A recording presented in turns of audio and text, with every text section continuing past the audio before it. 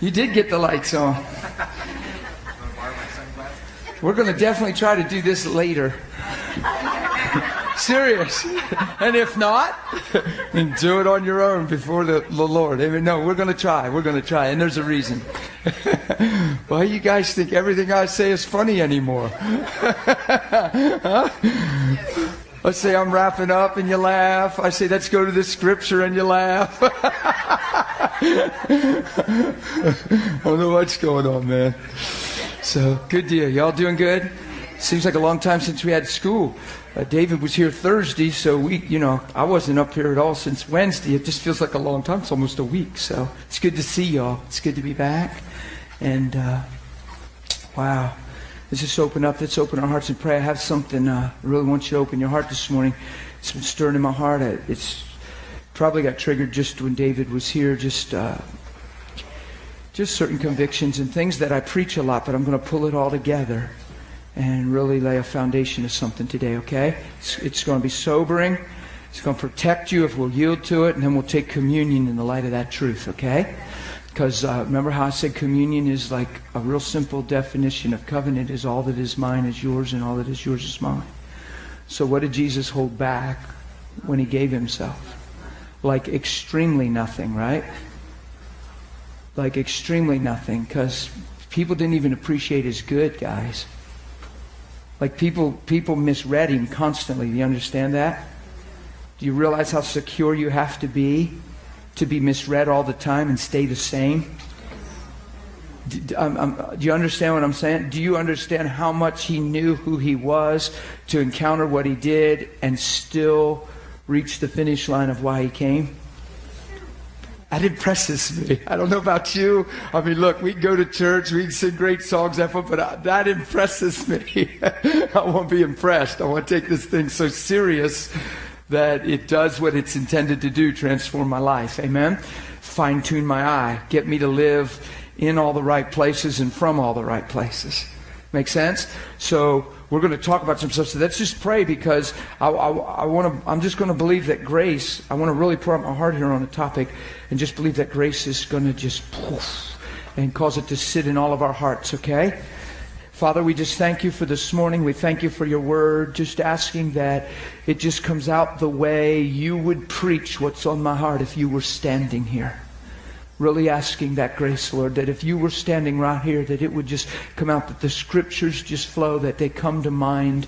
And Lord God, that anything in your word that just helps connect the dots of the message that just keeps stirring in my heart would just come, so that this thing could be clear, received, and that we can become. Father, we really want to become what you created us to be and what you paid for through Jesus Christ.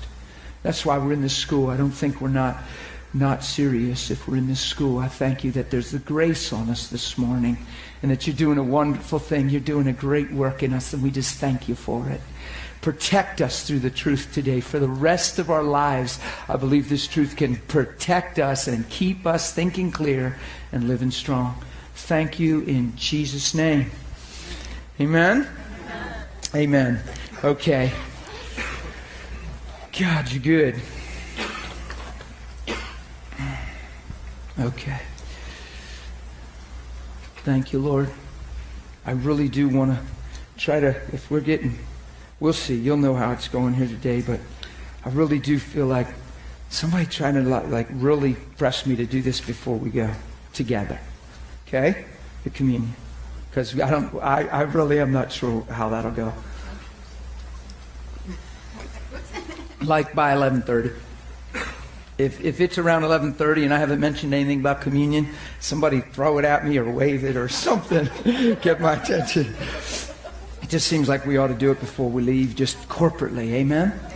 And if you throw it at me and at that time I feel like, maybe we ought to just do it personally, we'll know by then. Okay. Let's go to Colossians real quick. No, serious, real quick, Brent. There you go. Colossians all weekend. Oh, you have? Is that why? Good. Good. That's awesome. God, I worship you.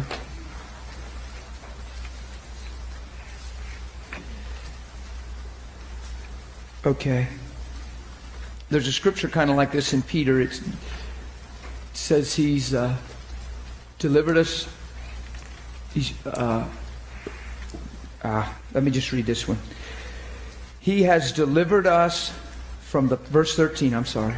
Colossians 1, verse 13. He has delivered us from the power of darkness and conveyed us into the kingdom of the Son of His love. There's another one that says in His marvelous what? Light. He's entered us in, He's delivered us into His, or translated us into His marvelous light. It says you're a holy nation, right? It's a royal priesthood. It indicates that there's drastic change in your life. Okay? Now I want you to flow with me. You're going to make sense of where we're going here. It means you were under the power of darkness. Let's just be real. We know that technically, but I want you to really think about what this is saying. The gospel, God through the gospel, through the finished work of Jesus, has delivered us from the power of darkness, conveyed us, right? Transferred. That's from one into the other, right? Transferred us where? Into the kingdom, and I love how he phrases this, of the Son of His love. So we went from darkness and under the power of darkness to the kingdom of the Son of His love. So the Son is the revelation and manifestation of God's love. That's conveyed there, right? And you can find that in a lot of scriptures. For God so loved the world, and this love was revealed. This is amazing to me. We were belonging to something, and I know this is going to sound basic for a while, but you're going to understand where we're going here in a minute, so bear with me. I'm just being real foundational on purpose. We belong to something, and now we were lifted up and out of that, separated from that, and we belong now to something else. Okay? Unfortunately, what we don't make the transition is what that really means now for us. Because you know the gospel says we deny ourselves, we died, we've been bought with a price, we're not our own. There's a lot of language like that in the gospel. That's in 1 Corinthians chapter 6, by the way, and we can look at that maybe. But think about the language. You've been bought with a price, you're not your own, you've been called out of darkness, or delivered from darkness. Well, that's what Peter says. You're called out of darkness into the marvelous light. Here it says you're delivered from darkness, transferred or conveyed into the kingdom of the Son of His love. So there's a great change that has taken place. Sanctified means set apart with a purpose, set apart with a holy calling when it's concerning God's sanctification. You're in the world, but you're not. Do you hear all the language, these scriptures I'm quoting, how much it defines that and wants you to realize that? Who would agree that most of the preaching we've heard, most of our lives, pertain to the gospel or the love of God or the goodness of God for us and towards us with the connotation of for our sake? Who would agree? Come on, there's something that we want to shift here today. I know it. I can really feel intense in my heart right now. It's kind of getting that way like it did last week. It's starting to get there. It's going to have fun again. But who knows that the connotation of our faith has been God for us? That's been conveyed almost at large since the time I can remember. Now, I know we're supposed to live good and live right. I had that as a little child. Shouldn't do this, should do that. I had that idea, which I don't preach that. It's not a do this, don't do that gospel. When you understand, that just falls in line. We covered a lot of that in this school so far. But the reason that we're addressing this morning is because there's disappointment, discouragement, despair. We've allowed them to be normal based on our circumstances. And of course I feel that way because, well, how would you feel if you've been through this? Of course, and A lot of where that's coming from is because we don't understand this big picture and what we've really become and who we are in the middle of it. There's a lot of terms about warfare. Go to Ephesians chapter 6. You guys know this scripture. I just want to look at something. If we don't make the shift, see, it's not God for us. In 1 Corinthians or 2 Corinthians, I think 8. Maybe it's 1 Corinthians 8. It's one or the other. It says that God is one, that there's only one God, that the Lord our God He's one. That's the old phrase from the Israelites in the Old Covenant. But it says, and 1 Corinthians 8, and it says, and we... Let's just look at it. I have to look at it. I'm sorry. I'm trying to cut corners here and just preach out some scriptures, but I think we need to actually look at some of this stuff. Yeah, I'm there. Thank you so much. It says, verse 5, for even if there are so-called gods, whether in heaven or on earth, as there are many gods and many lords, small g, small l, okay? You can make a god out of anything, all right? So, now watch this. Yet for us. Do you hear the distinction? Come on, this is universal like everybody in the body of Christ. This is yet for us. Do you hear the whole in that? It's really cool. This means that we all are to understand this. We got to grab this, right? Yet for us, he's talking to everybody, there is one God. Now we would all agree with that. The Father of whom are all things, and look, and we for Him. That doesn't just mean we're backing Him, we're cheering Him on. That means we're for Him. Remember, we're to God the fragrance of Christ. We're the body of Christ. We're the revealing of Christ to the earth. We're actually the manifestation of God and His glory when we're walking in Christ. And that is not blasphemous, and you didn't grow up, most of you didn't grow up being taught that. If you were even thinking that, you were probably considered in sin and blasphemous. Honest? Come on. Who grew up with, this is Jesus, this is us? I mean, even after you're a Christian. Is that true? Okay. Do you see that scripturally? Or are we one in Him, and He is in us, and He is the hope of glory, and He's not ashamed to call us brother, and He's the firstborn among many, and yay. So there's this real yay about it. It's a connection now. We're one. God sees us for who Christ is. That's His vision. That's why He redeemed us, to get us back to the place of sonship and filled with the same Spirit that raised Christ from the dead.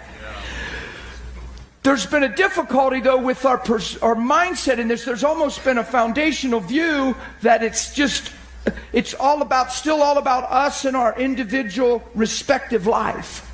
And how it's going and how it's not, and circumstances, and even my health. And even though those things are so influential and they're real, there's a view and a perspective that maintains a victory, a sense of strength in conscience, an enduring heart that continues to walk through by faith, therefore to receive grace. Because once faith is subverted, that's trouble.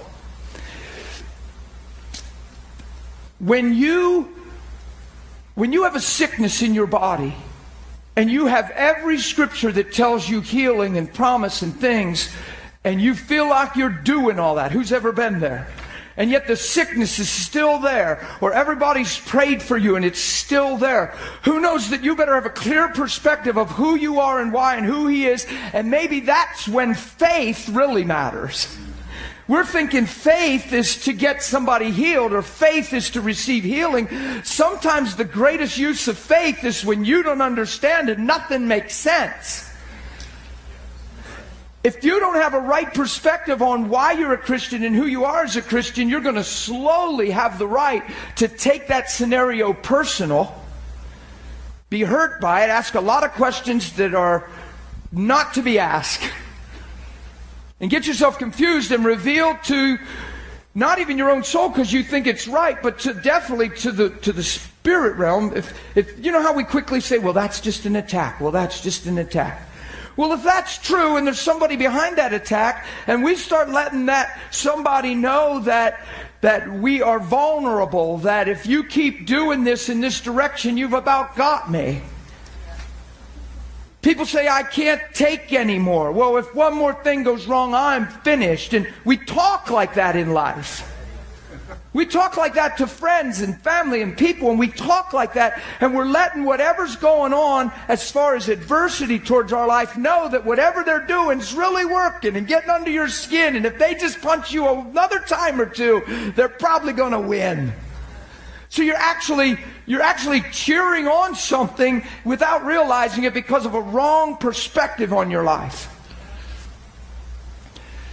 You have to understand that you and I, there's one God and we're for Him, and one Lord Jesus Christ through whom are all things and through whom we live. Once we become a Christian, you can go back to Ephesians now. I want you to see this. Once we become a Christian, and I really, man, I don't re-preach things, but things get in my heart and I end up, it's just they're there. When they're there, I have to continue to convey them. But this thing come pouring out of me Saturday. I was in Ohio. I should have just got to see the DVD and just played the thing and stayed home this morning. It was powerful. It was like I got born again like 3 times while I was preaching. It just got locked in and rooted. But I realized that there's a consistency in my own life, in my own heart. As I was preaching, I realized there's a consistency in my life that through this view that's made me, even though I've been touched by lots of adversity, trials, and tests, like we all will be, they've had no voice. And see, I know that standing here, I can say that, but they've had no voice. They've had no impact, no power. Because of one view. I'm not my own. I'm not my own. I represent Him. So I can't take this stuff personal. If it's just about you being pummeled or being attacked or being pressed, we have taken faith and taught it and taught it and taught it and taught it. But we've taught it in the view that we're applying it for our own sake. And we're using our faith for a better life, to secure a better life, to get through trouble. You follow me? And when it doesn't seem like it's working, you take it personal, get introspective, and you question yourself. What am I doing? Where's God? All that stuff comes out of a view that you're applying all this stuff for your own well-being. Your and my life are to reveal Christ every day. No matter how hard you're being squeezed, no matter how much you don't understand, integrity is always a given in the kingdom. Standing firm is always a given. Loyalty to Him is always a given. Commitment to the cause is always a given unless we don't understand the cause. And sometimes I think we've painted this picture and got this idea that God's just sitting there to bless our day. Come on, we've got that impression at large. We've taught it that way. We've taught messages that way. It keeps people coming to church, gets people in. But it causes a lot of confusion, a lot of pain. Who's ever bumped into people very discouraged? Who's ever been discouraged yourself? Who saw people very disappointed in the gospel and questions, and more questions than answers? And all of a sudden this seems to look like the normal Christian life. There's a commitment you make. This thing stirred in me. I said, I've got to, God, I didn't realize it. I wasn't even premeditating it Saturday night. I just said this week when Brother David was here, and I'm thinking of him losing friends to the gospel, burying 30-some people over the 30 years that were right-hand people, and still having a smile in his heart. And I'm thinking, man, I understand the principle. I've preached it and lived it for years. I haven't been tested at the level he is, not even close. But it's good to see a model of that, to know that there's an eye that can look in such a way to receive such a grace, even though you feel it, even though there's loss, even though it hurts. You're alive. And not just alive, watch this, all the more motivated to move forward and win. But because our eye doesn't look like that, when those things happen, it crushes us. Because we don't have that same view. Your perspective is huge. Why you're in this thing is huge. We have to settle why we're in this thing. Do we just want to see miracles? Are we just excited about the supernatural? Are we just hoping one day we can walk through a wall? Are we trying to grow spiritually so we could just walk across water and not take the boat? I don't know what we're doing sometimes. But when life gets in your face and life gets real, we better know who we are and why. Not just who we are, but who we are and why. Because the why behind who you are is where you'll find the grace. Are you following me? So here's what I'm saying. We aren't just in an Ephesians war with the devil, okay? Let's read this. Finally, brethren, verse 10. Ephesians 6. Finally, brethren, be strong in the Lord and in the power of whose might? His might. Put on the whole armor of God that you may be able to stand against the wiles of the devil. Why? Well, let's just read. For we do not wrestle against flesh and blood. So we know and preach all the time that people aren't our problem. We're not fighting against people. It's not people. It's a spirit that's working through people. It's a spirit behind the scenes that has access people give themselves to, that are vulnerable to. It's a spirit working through flesh and blood, right? But when you see we're not fighting against flesh and blood, I want you to see yourself in there too. It's not about your flesh and blood either. It's not just about you in the natural. We're not just incorporating the gospel into our lives to make it.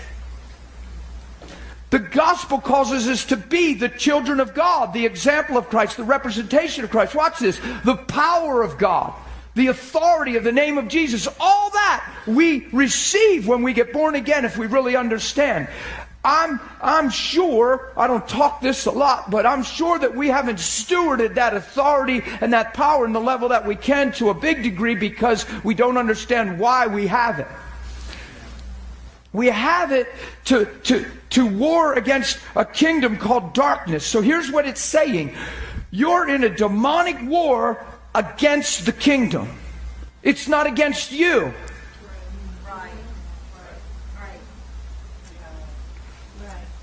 It's not flesh and blood. We're in a demonic war against the kingdom. It's a demonic war against Jesus, and Jesus is in you.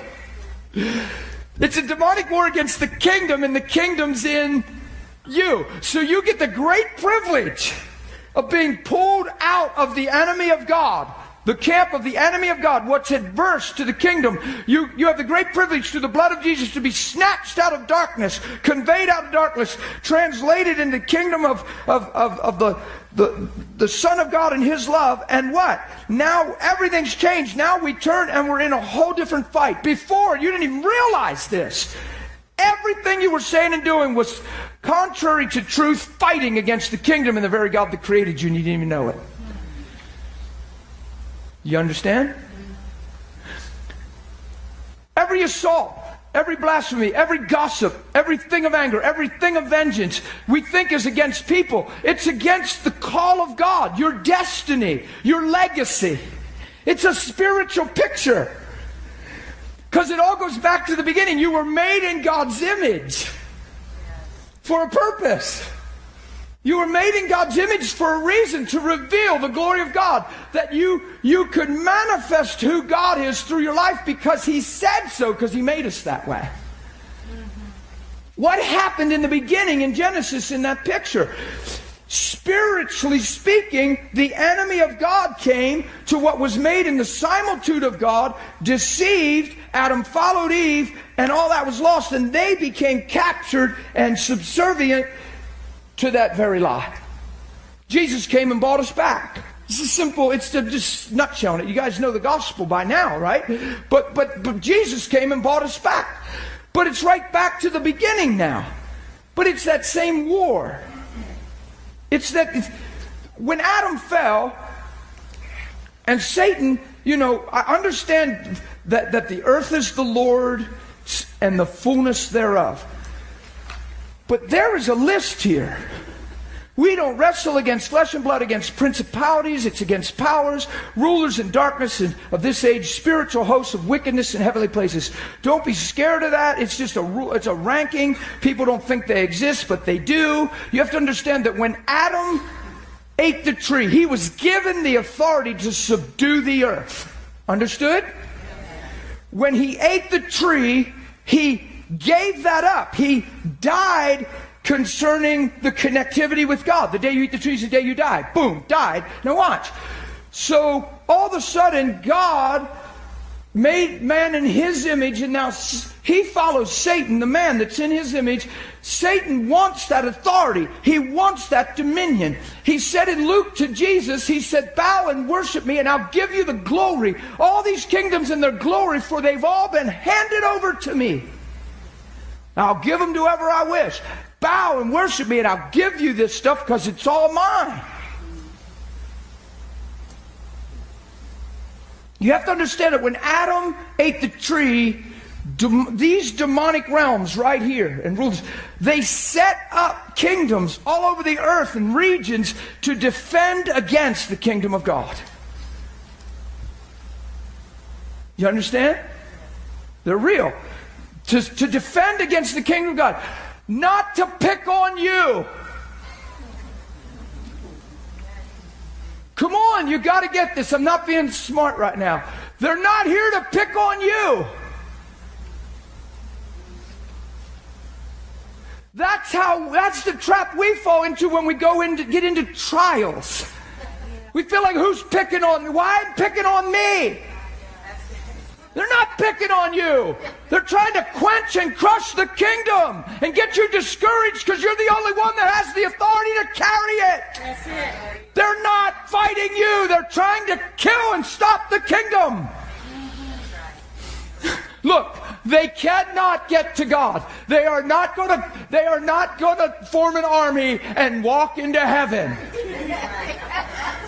They will get thumped. The Bible says they hear God's name. And they're trembling. They're done. They are not just going to get some plan and all rally their troops and try to sneak attack and take out Michael and Gabriel, and now they maybe can make a mad push for the throne. We've watched too many movies. I don't know what. Look, they're not going to stop God. But by now, and I got this in a vision a long time ago, by now they're convinced they can stop God in us. Because they've been doing it for a long time. They've watched people sell out and take life personal and get mad at each other and disloyal. They've watched it. They whisper into Eve and they watch Eve eat the tree, and then they watch Adam follow her instead of God. And they've been watching man nurture and feed the flesh ever since that. They've watched countless people be in all the right places, sing all the right things, say all the right stuff, and then do unthinkable things and have a sellout price in a place. They've watched it for generations. And they're convinced by this point that they can't stop God, but they can stop God in you and me. They're convinced that we don't understand. They're going to keep it foggy. They're going to have us either some charismatic party or some bless me mentality.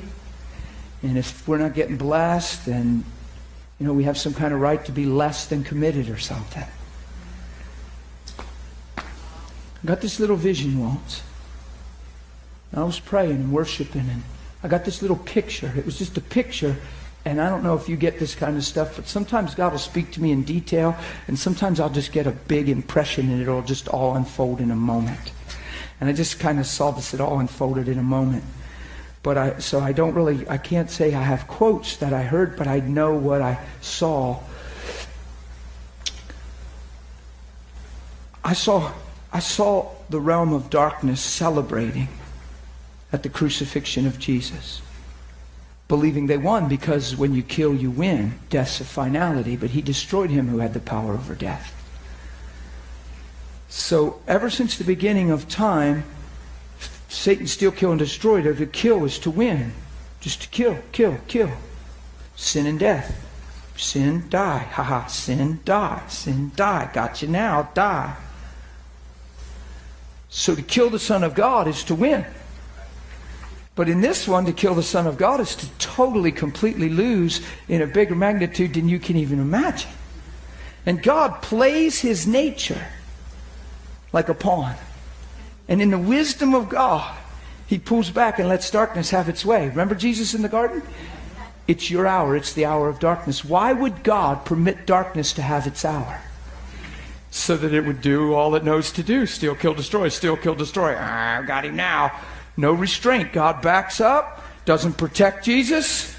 Just lets man, consumed by darkness, do what darkness does. And it kills. So blind. So deceived. That even the people that have been ministered to and healed and thought, you'll find, you say, well, you're supposing this. No, there was a whole lot of folks there around Pilate that day, and a lot of them were just common everyday people like you and I. They weren't all Pharisees. Pharisees went around the crowds and stirred them all up, and with one voice they started yelling Barabbas. You could stand one day and say, wow, this man has authority. Wow, he seems awesome. Wow, how'd he do that? And open the eyes of the blind. And the next minute be so engrossed with darkness that you're yelling for Barabbas to be released and telling them to crucify him. That's the picture that day. It's chaos. Why? Hour of darkness. Man, without the Holy Spirit, we will walk off a cliff into Never Land, man. Come on. Without the Spirit of God leading us, like brute beasts, the Bible says, by sheer instinct, we'd walk into destruction without the grace of heaven. Man without God is a very desolate and lost being. Why? Because he wasn't created to be without God. He wasn't created to be alone. So when he is, it's a bad picture. So here's the picture I got. Hell's celebrating. And all of a sudden light just fills everything. And that one Holy Spirit comes and raises Jesus from the dead. And all of a sudden the devil realizes, and all the scriptures come together. And because who knows? He knows the scriptures. Right. Big time. Better than probably we do, Brent. You're right. And he tries to use them in certain ways. And he's very he's twisted. But here's the picture I got. I pictured hell and all these demon hordes and Satan there in the middle like the boss man. That's just the picture I got. God relates to you the way you can relate. Doesn't mean that's the way it looks. It's the way it related to me, and I understood the message.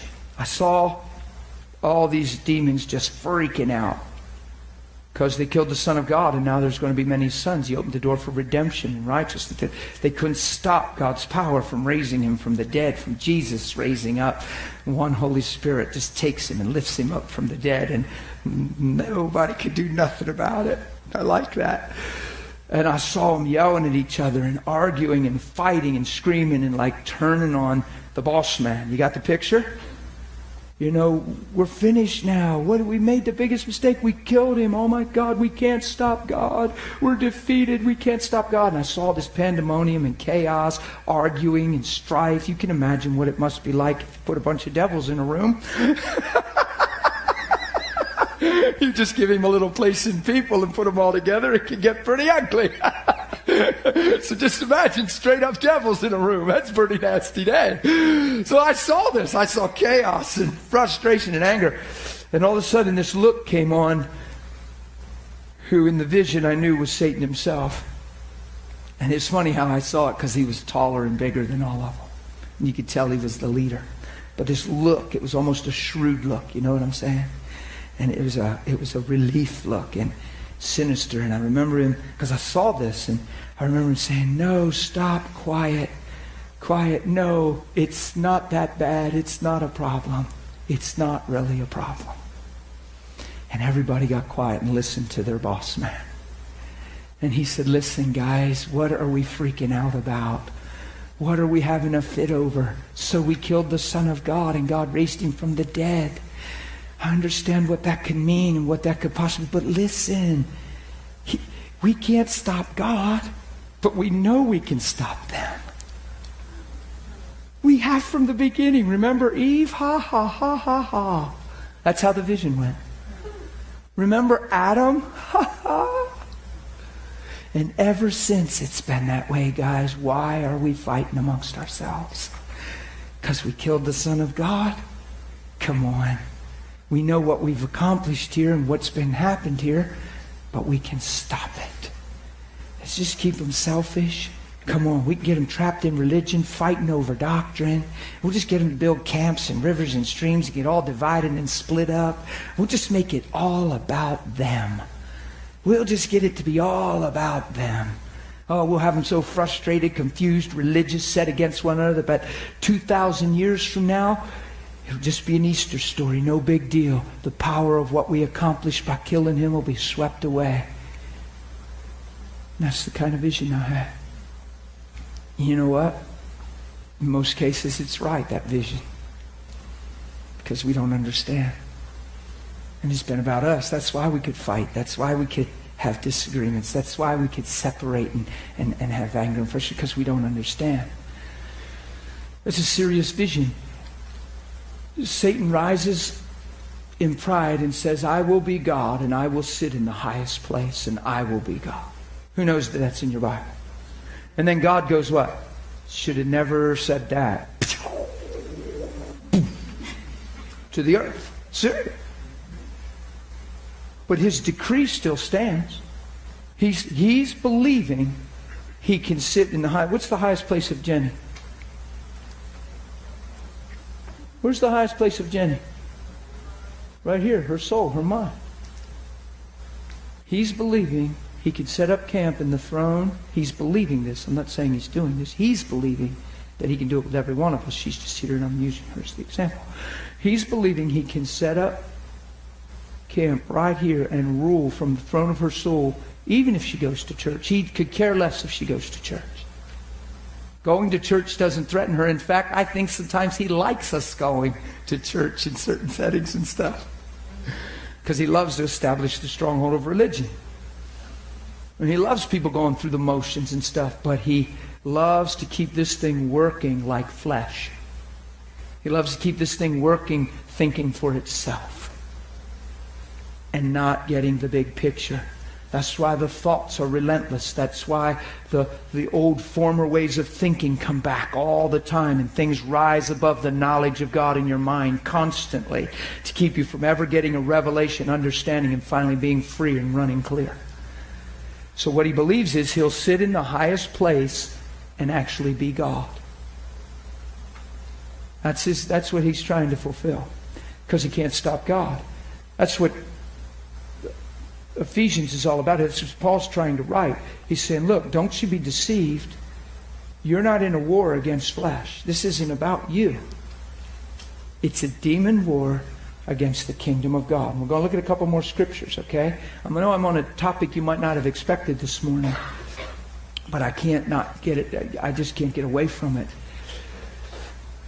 Let me just read here. For we do not wrestle against flesh and blood, but principalities, powers, rulers, darkness of this age, against hosts of wickedness, heavenly places. Therefore, because this is true, take up the whole armor of God, that you may be able to withstand in the evil day, having done all to stand. Does that sound like diligence? Does that sound like endurance? Does that sound like there's going to be trials and testings and opportunities to give up?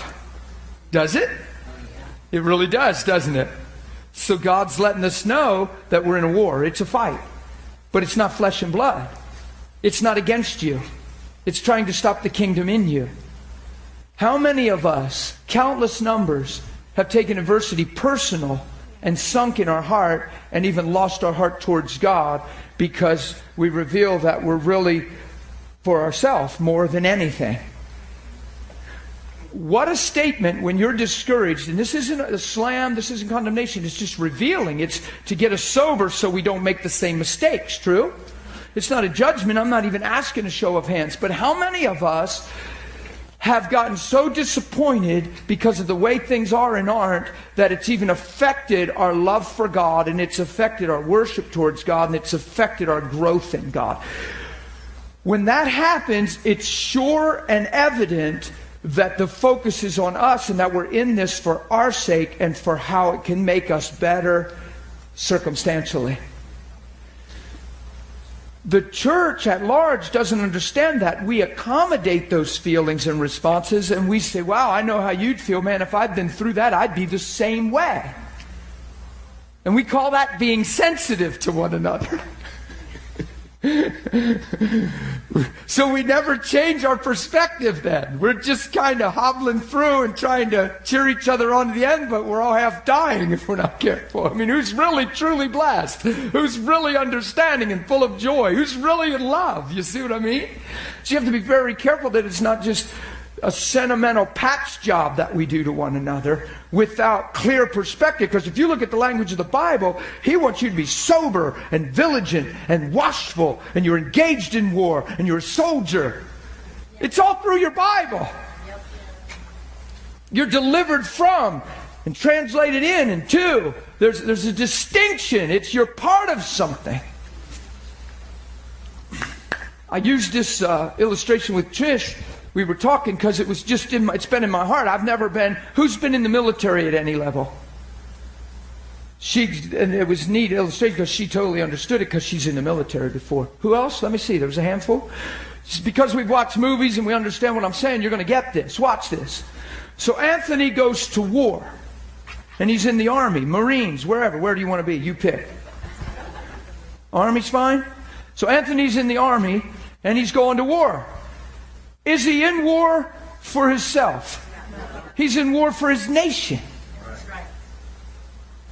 Come on, a soldier, we got to understand. You're in a battle, you're in a war. It's not just for your own well-being. It's not just for your own family and children. We get so fixed on our family and children, we get driven by family and children, and we think that's totally right.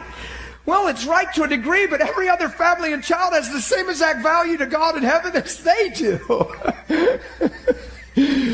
You're fighting for a bigger cause than your household. If he goes to war, it's for who? It's for his nation. And watch this. He could be out on the field. He could be in front lines. I've just seen a few movies growing up to just get an idea. He could be laying in a trench for days. He doesn't like laying there. He'd rather not be laying there. It doesn't feel good to his flesh, but why is he there? Because he committed to fight for his nation, and that's what drives him. That's what keeps him there. Because they're in a war for a bigger picture than himself. It's a greater honor than just fighting for you. You're fighting for everyone and in your nation and every family and every child to be. And you're actually laying in that trench for a generation to come. We've got to get this in us through prayer and through the Word and understand that when you're laying in that trench for 2 weeks and there's not ample food, the hygiene is terrible. You could complain about 1,000 things, but somehow these guys are so committed because they're in a war. They're focused. It's for a bigger picture than how they feel right now. You understand? The water's not ample. The food's not ample. You can't even hardly move. Sometimes you can't even get up and move. You just got to stay in a spot for more than you would ever consider, but it's where you're at right now. You can't complain about that. You can't change that necessarily, but you can keep your heart focused on why you're there. Make sense? Because a soldier he goes to war for a bigger reason than his own well-being. And the integrity in that and the honor in that is beyond description. That's what heaven's all about. That's where legacy comes in. That's where true honor is. Don't you? What did Jesus do? He looked to the cross, and for the joy what? Way bigger picture than him about to get beat beyond description. Come on, that's a stark enough picture. We'd have took a big step back.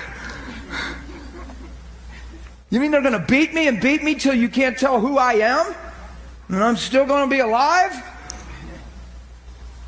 You're going to beat me till I'm so disfigured that you can't even recognize me, but I'm going to be alive? And then they're going to stick nails in me and hang me in the sun on the wood? Come on. Come on, that was real. What an example. Follow me. Carry your cross. Do you get an idea what it might mean now? Yes. Carry your cross. Come on, when things don't make sense, when you wish it was different, when you're not feeling good, and you know that there's promises to feel good and you're still not feeling good, you've got to keep your heart good. You got to keep your perspective good. You can't take it personal. If for 1 minute you think God's failing or the word ain't working or I'm frustrated, well, I've been praying that for 3 weeks and it ain't done nothing yet. You will be pummeled with that perspective, and that's why so many people are. Because you're revealing that you're only in this for what you can get from it instead of who you become through it. You're another soldier and you're fighting for a kingdom. Just the integrity of the gospel. Just doing good to your enemies. It heaps coals upon their head. You know, people get martyred and people think, what's the use of somebody getting martyred? Just think of the seeds that are sown, the righteous blood. You can study that out. It's probably a real big deal when God allows martyrdom like that and sets it up, it seems. I heard a testimony of in Indonesia where they whacked off the arms of a 15-year-old boy and slit his belly open. And they did it progressively as they asked him to renounce Christ and worship Allah. And that 15-year-old boy stood there and said, I don't know if there is an Allah. All I know is I'm a soldier in the army of the Lord in Christ. And then they take his arm. But see, that sounds exciting, like a great spiritual answer. But what about when they pull his arm out and go with a machete, and there's the 15-year-old's arm in the sand? I got the email from the youth worker that was standing there.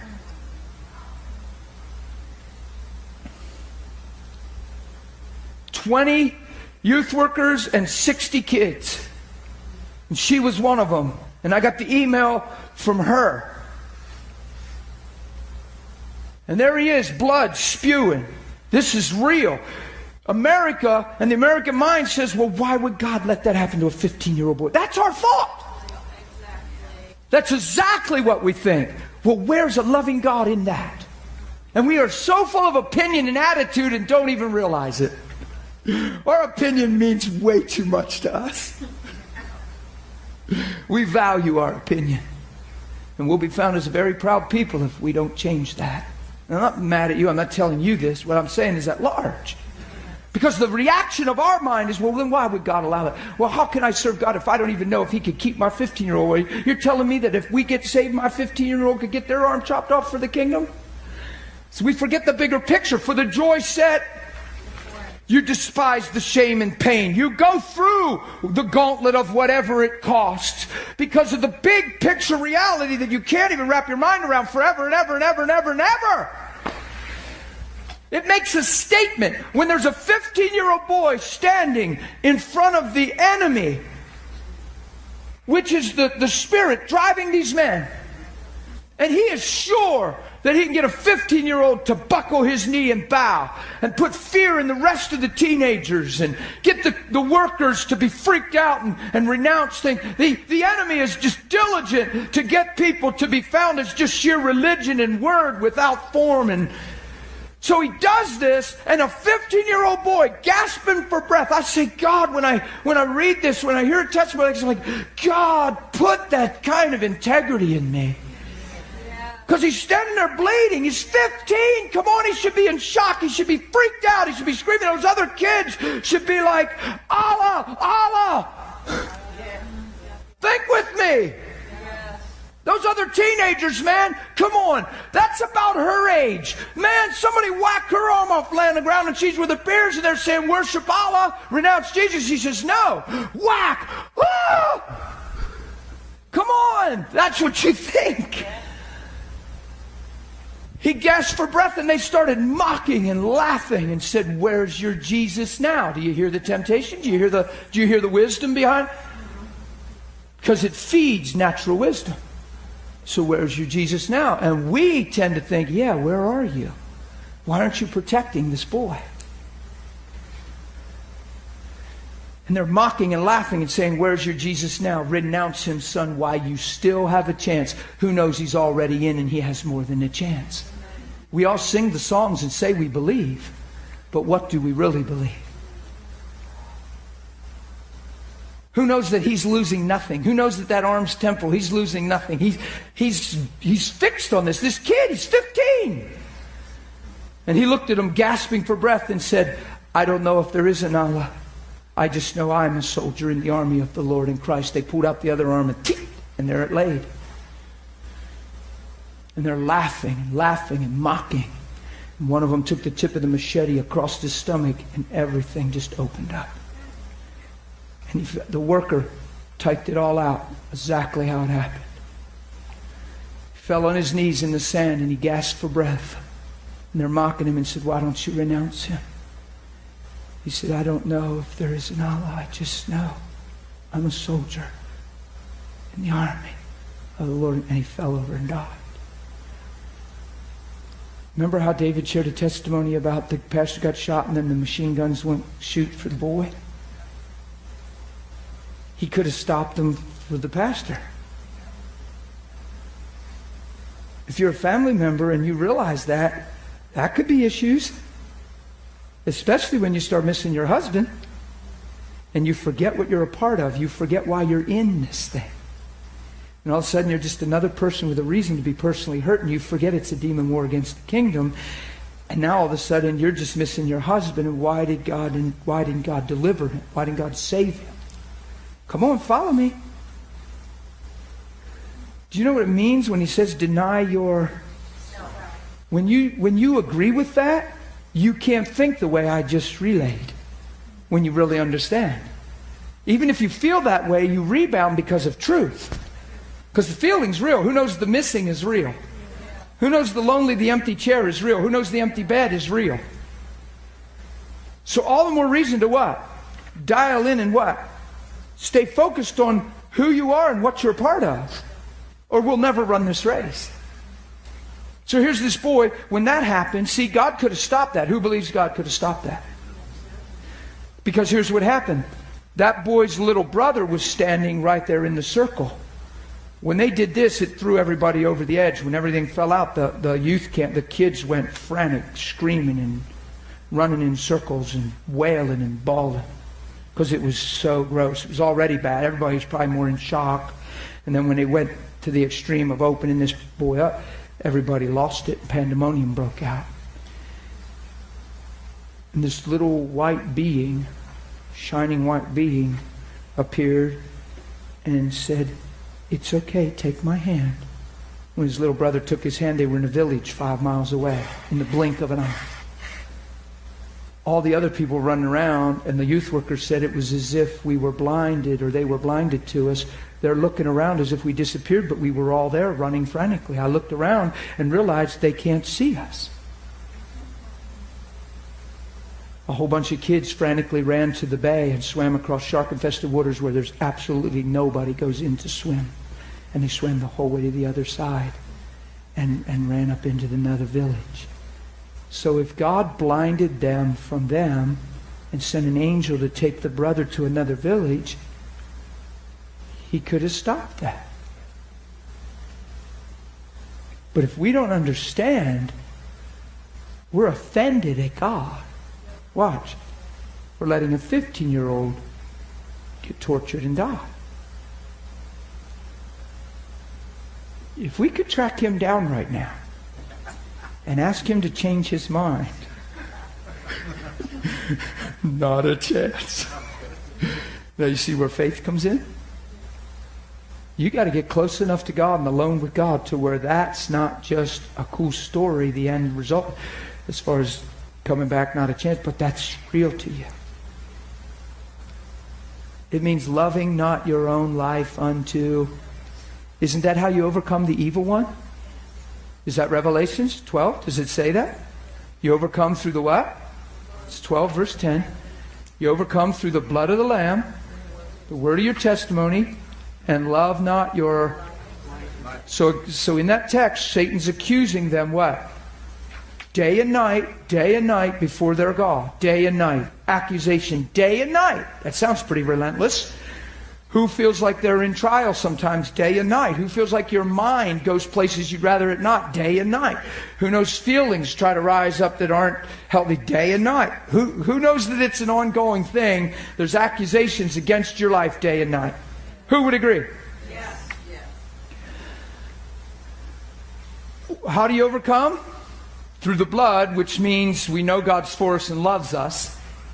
Through the word of our testimony, which established truth in our life, so we know who we've become because of Him. But here's the key. Because we try the first two all the time as a method. The blood and the word. The blood and the word. In most circles, if it would be a hyped up atmosphere in service and the preacher would be up here and he'd be... He was here. And he'd be doing his leg kicking.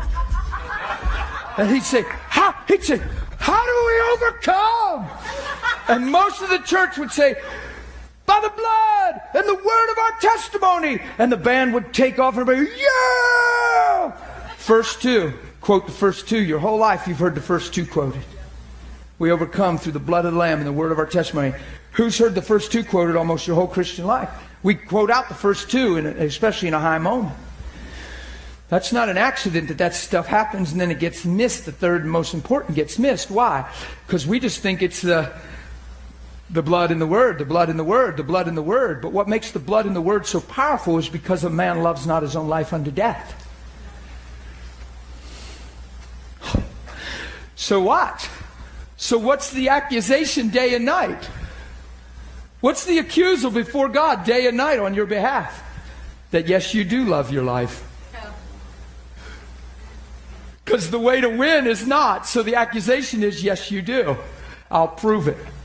I'll hit you hard enough and you'll cry. I'll hit you hard enough and you'll bow to me. I'll hit you hard enough and you'll backslide. I'll hit you hard enough and you'll get mad at God because you don't understand. Your perspective's not clear. You're an American Christian. You're in the gospel for your own sake. I'll prove you love yourself. I'll prove it. Wham, wham, wham, wham. That's the accusation. Yes, you do, Jenny. You do love your own life. Oh, you say you're a Christian and you say you're surrendered. Ha ha. You love yourself. That's the accusation. It's intense. If you don't understand that you're in a demonic war against the kingdom and the kingdom's in you, you'll think it's towards yourself. Are you following me? This is huge. Because I've pastored for a little bit and I see a lot of people in mindsets and hurt and pain that are allowed through what we're talking about this morning. You have a comment, question? A comment. Wait till the mic's there. There you go. Preach, girl. Stand up and let her rip. No. I was just going to add, you kind of added to the story, or just kind of added to what I was thinking. I was reading The Voice of the Martyrs, when they share different things, and they were saying, the magazine was saying about how, that the enemy knows, those that are against, the Christians, the first thing they attack in most of those countries, over, in Eastern Europe or whatever, and Asia, is they take the body parts, and you just kind of added to that, we love. They're okay with that, but but they know that that's how to get them, how to get to the Christians. Do you really love your life or not? Right. Kind of what you were saying. Right. So it was that's exactly what I heard of one where a village some people got saved and some people weren't happy. So they took one of the Christians and cut him in four. And it's culture stuff. It's statements. And they took a quarter here and here and here and here and put a quarter of the man, the Christian they cut up, they put a quarter of his body on each corner of the village, and then took his intestines and stretched them across the entranceway into the village. As to say, if you bring this gospel, or if you believe this gospel, this is what will happen to you, and even more so. It's intimidation. It's unbelievable. So our minds don't wrap around that, because honestly, I'm not being mean to us. We've been very pampered and blessed people.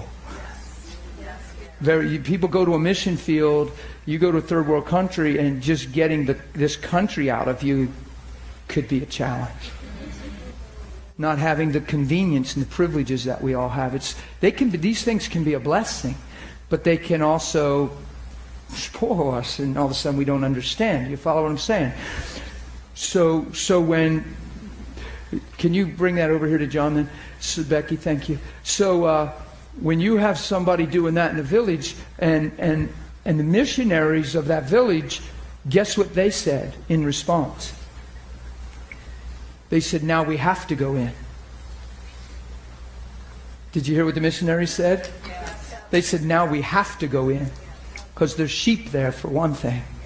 And no father abandons their child if they're a father at all. There's sheep there, but we have to go in, because if we don't go in, then we've backed up. And we're drawing lines, and the devil will just keep crossing, and all of a sudden he'll push us out of everything that's God's. Isn't that an amazing response? Now, I don't know that we would do that. I would think that we'd say, look, it's pretty stirred up right now. We need to back out and chill and let things cool down. And we need to use wisdom, brother, because it's not safe. And if we go in, we're going to die. That's what the average board meeting would sound like. Serious. Exactly. But we don't realize we're already dead. Like that 15-year-old boy. Let's spiritually, come on. I understand sentiment. I do. I understand mother, son. I understand sentiment. I understand that. And human empathy and emotion. But in reality, what did that 15-year-old boy lose that day? Because he actually gained legacy. More than spiritually, if what we're preaching isn't some wacko doctrine, and if it's true, if what we say we believe is really true, what did he lose that day? He gained like ridiculously, incredibly beyond measure, right? And look at the impact it has on the enemy. The people that seem to be the enemy, look at the impact it has on them.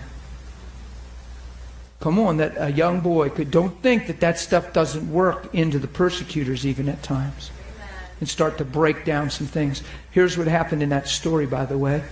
The government got a hold of, or the jurisdiction over that area got a hold of the atrocity of what happened, and they cut off that village of persecutors from all aid, no food, no nothing. They couldn't buy, trade. They ostracized them and said, you're there, left alone. Fend for yourselves without any outside help.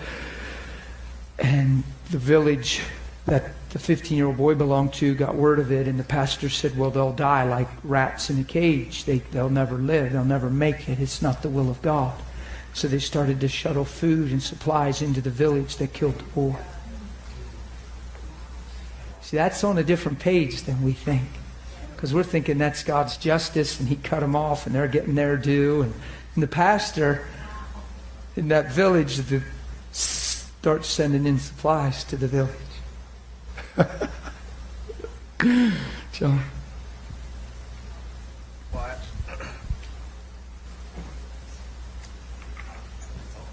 Hello.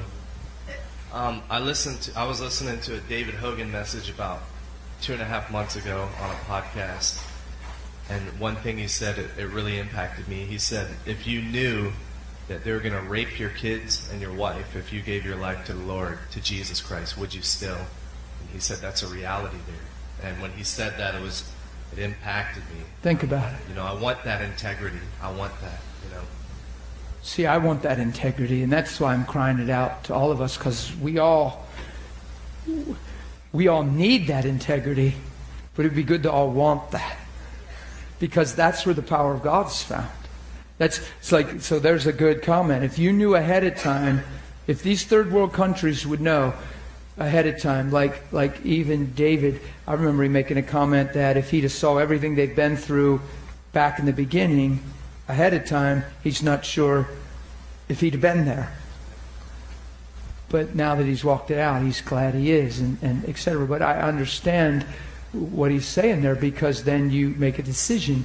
A lot of times we have to admit and understand that we've heard the gospel in a way that we receive Christ to benefit our own sake instead of the cause of the kingdom, no matter what the cost. That's why it says, deny yourself, pick up. I mean, think of the intense language there. See, it becomes lingo to us. It's just Christianese if we're not careful. You just grew up hearing that, and but what's it saying? Come on, think of what it's saying. Deny yourself, pick up your cross. So Jesus, you could go, do you have the mic? Yeah. Okay, you go to Hebrews chapter 1, and then we're going to let Rick share whatever here he's got. I have a question. Okay. Hopefully we can answer if we can't. What's up? Your question? Oh, God cut off your question. No. There you go. The question I have is, if Satan was kicked out of heaven, and I believe he was, and he's not before God, how can God hear these accusations that he brings before him about us? Or is it a lie we believe that he's still, as if he can affect God by accusations against us? I think it's more of a metaphor, whatever you want to call it, an analogy. It's not necessary. I don't believe he's up there every day with a list of all our names and all these accusations. Here's what it is. It's you and I saying one thing, being tested in all those things, and then our life responding in certain ways. That's the accusation. In other words, him coming with those things, he's accusing day and night. In other words, he's coming against the people of God to prove that we're not what we say we are. You follow? So he's not just taking a list. It's not like a defense attorney in a court and a prosecuting attorney. You could teach out and it would be real cool. That's how it is in Christ. You could preach a real good sermon that way with a court setup. But when you read that, accusing day and night, that's just the adversity that's coming to your and my life and our response, whether pass or fail seemingly, if that's a good phrase to use. You know what I mean by that? Whether we fall apart or we stand strong.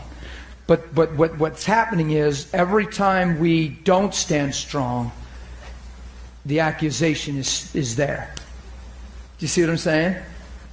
So isn't that really what trials and those kind of things are coming from? It's the kingdom of darkness trying to press against the kingdom of God. Since the days of John the Baptist, the kingdom of heaven has suffered violence. Right? Right. But the violent men what? Advance forcefully. That's what that means. Take it by force. Advance forcefully. So the kingdom of God, you don't look here, you don't look there, the kingdom is within you. Right. So if it's a war against the kingdom, that's why it feels like sometimes and seems like it's against you. But it's to stop the kingdom. And you can't get foggy on that, or you could never do what John just said. If you knew ahead of time that your family, your kids would this and this and this, would you become a Christian? Paint any terrible persecuting scenario, would you become a Christian?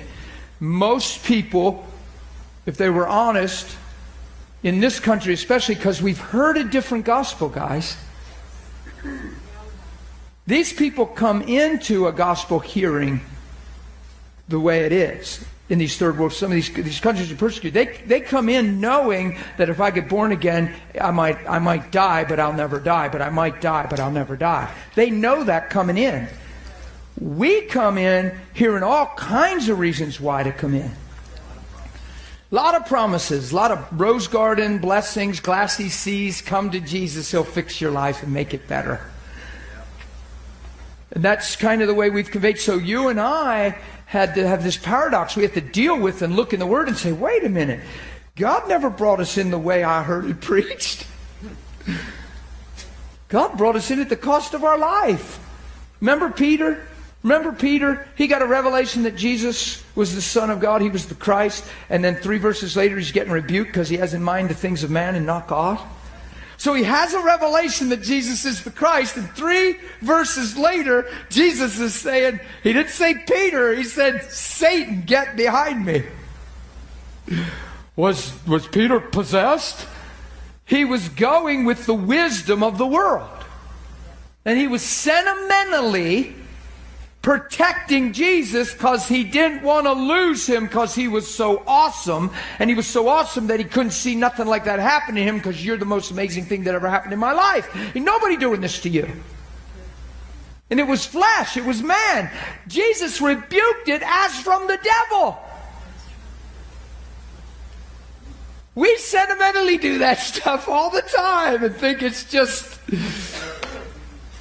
a form of honor or something. And we say, yeah, but it's because I love you. That's what we want, but I love you. You know what Peter was saying that day? He was saying, I love you for me. He was saying, I can't see life without you now that you've come. Life won't be the same. This can't happen to you. No, you're finally here. You're a dream come true and ain't nobody taking you from me.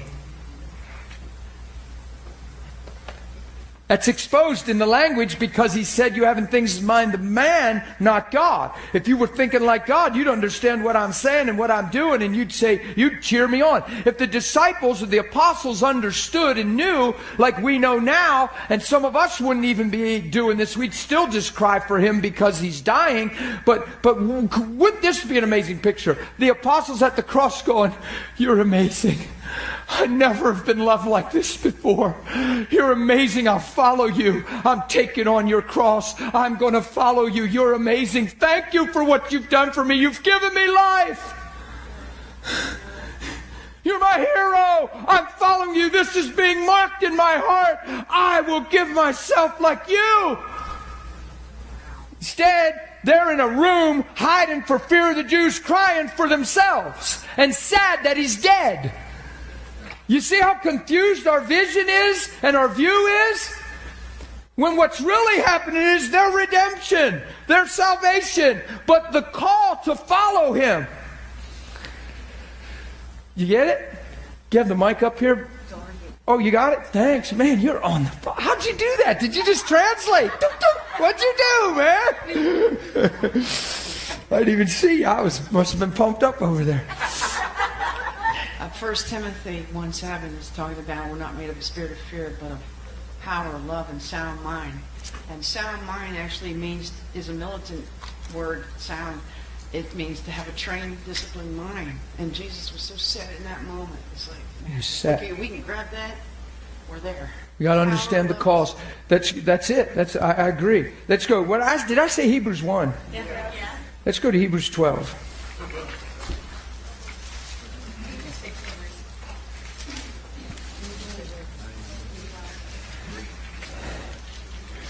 Are you okay with this topic? I mean, are you getting something out of this?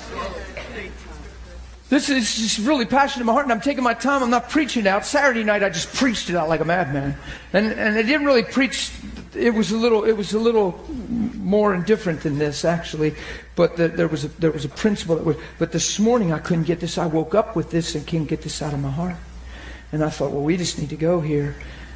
Because, man, if I can understand this, if I can understand what it means to pick up my cross and follow him and go through every injustice and every unfairness, and especially the stuff when you have scriptural promises for your life and yet it's not your physical reality, you better have faith. That's where faith is needed, just to stand and not look with your eyes and think with your mind. That's where faith just says, I know God's good, I'm in this for a cause, and I have no permission to be less than integral in who Christ is in me in the midst of all this.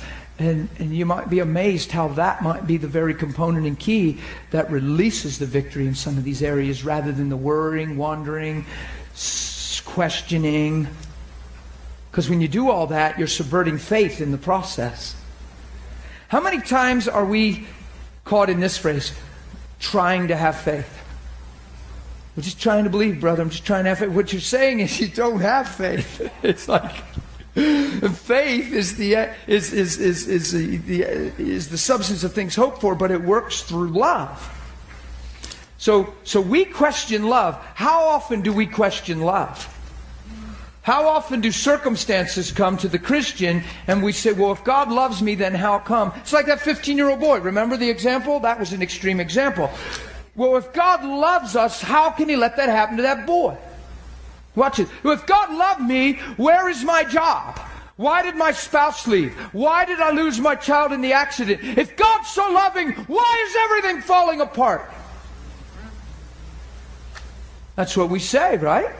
And it's rationally substantiated through human wisdom. But it reveals that we have an idea and a perspective that this gospel is to serve us.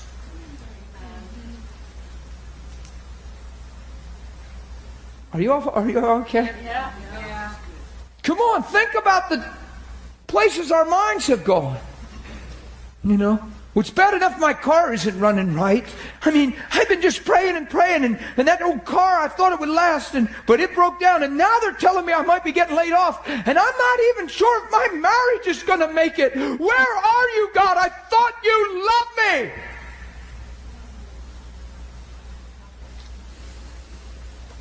You know what you're doing? Setting yourself up for just another blow.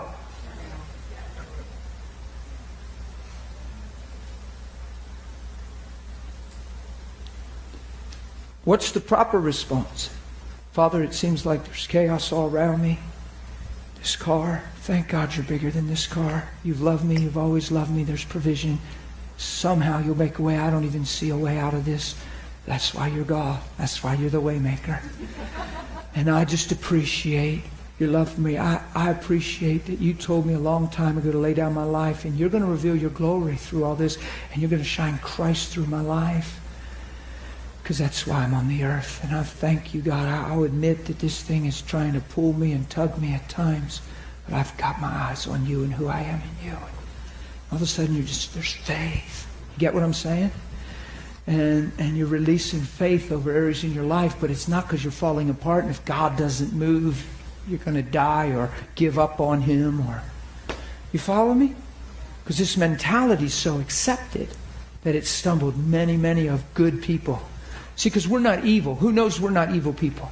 Who knows we're not just waking up? I know you can say, well, the heart is evil. No. This is what I'm saying.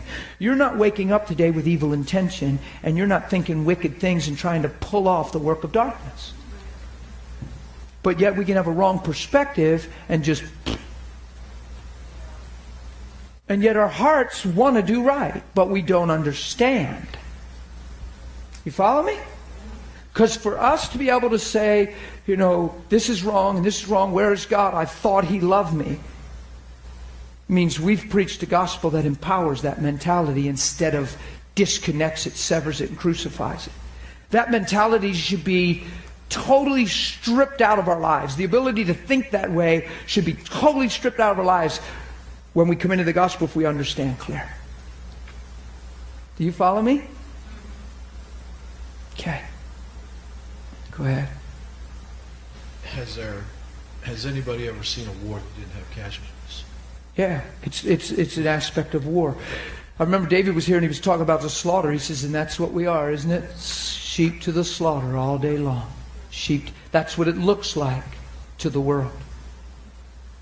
No, it's true. Do you have more comment? And in the natural, I've heard and seen so many people when they lost a child, they just flip out at the government. They do all this stuff, and the same thing happens in the church. They're like, God, why? Right. Well, you hear me? It's true. They don't see what... We have to get a grip and understand a bigger picture, guys. Look, as painful as it would be to lose a child, I can't even imagine. I've not lost a child. So some people think you can't speak into that because you've never lost a child. And the only person they would listen to is one that maybe lost a child. But unfortunately, if you listen to only one that lost a child, they might feel just like you feel. So I don't have to have lost a child to be able to at least convey truth in the matter, because a Christian has a bigger view. Losing a child has to be, I ask the Lord, because I pastor, I do funerals, I'm in those situations. I go to the 10-year-old boy that got run over by the car, and there's hundreds of people out on the cemetery at the graveside. I'm the one standing there. I have to speak. So I've been in some situations that you might not want to be in. And the mother's screaming, oh my God, he's in the box. Oh my God, he's in that box. Oh my God. And she's falling apart, and now there's wailing all across the grass. Hundreds of people, a 10-year-old boy. All his schoolmates crying profusely. And I'm the one that has to speak. You better not be weak-spined or mealy-mouthed at that moment. You better understand a bigger picture, or you'll just cry with them. And I stood up front there, and I remember this very situation, and I started yelling. And I don't know if anybody was there that remembers this. Maybe somebody would have been. I remember yelling out loud, "Stop it, everyone! Listen to me!" And I started banging on the top of the casket, yelling his name. He is not in this box. He is not in this box. Were you there? You were there. Do you remember me yelling that out? And I said, and I preached it out, and then all these people prayed the prayer, sinner's prayer, and all this stuff. God just shifted the whole atmosphere. Yes. You understand? Yes. Because the view is very temporal, very natural. Yes. I've lost. The mother in that situation was in prison at the time. Can you imagine the guilt and condemnation that comes over somebody when you're in prison? And your son gets run over by a car, and you're in prison because you're a drug addict? And then guilt and condemnation comes all over you? These things are real. It's so demonic. It's the whole world lies in the sway of the wicked one. Thank God Christ came to show us another way. You follow me? So you call the prison because there's worldly wisdom all around this. There's psychology all around this. You call the prison and you say, please, please. I don't know your protocol. I even knew the warden out there, the chaplain, I'm sorry. And I said, please do not tell her what happened. Please let me come and tell her. I actually wanted to be the one to tell her because I knew how to handle it in my heart. And the prison wouldn't do it. They told her. And when I got there, she stripped naked in a rubber room, in a ball, freaking out. And I cried. I said, why did you have to tell her the way you told her? You just drop it on her. They actually brought her out to me. It was amazing. And she was just trembling and shaking. She saw me. She ran to me and held me. And I wouldn't let her go. And they're telling me I need to let her go because a man can't hold a woman like that in prison. And I'm not usually like this. But there's times where you just forget protocol. And I just said, I am not letting her go. I'm holding her. Forget your protocol. But they're looking. They got you on the cameras this front. They're going to throw you out of here.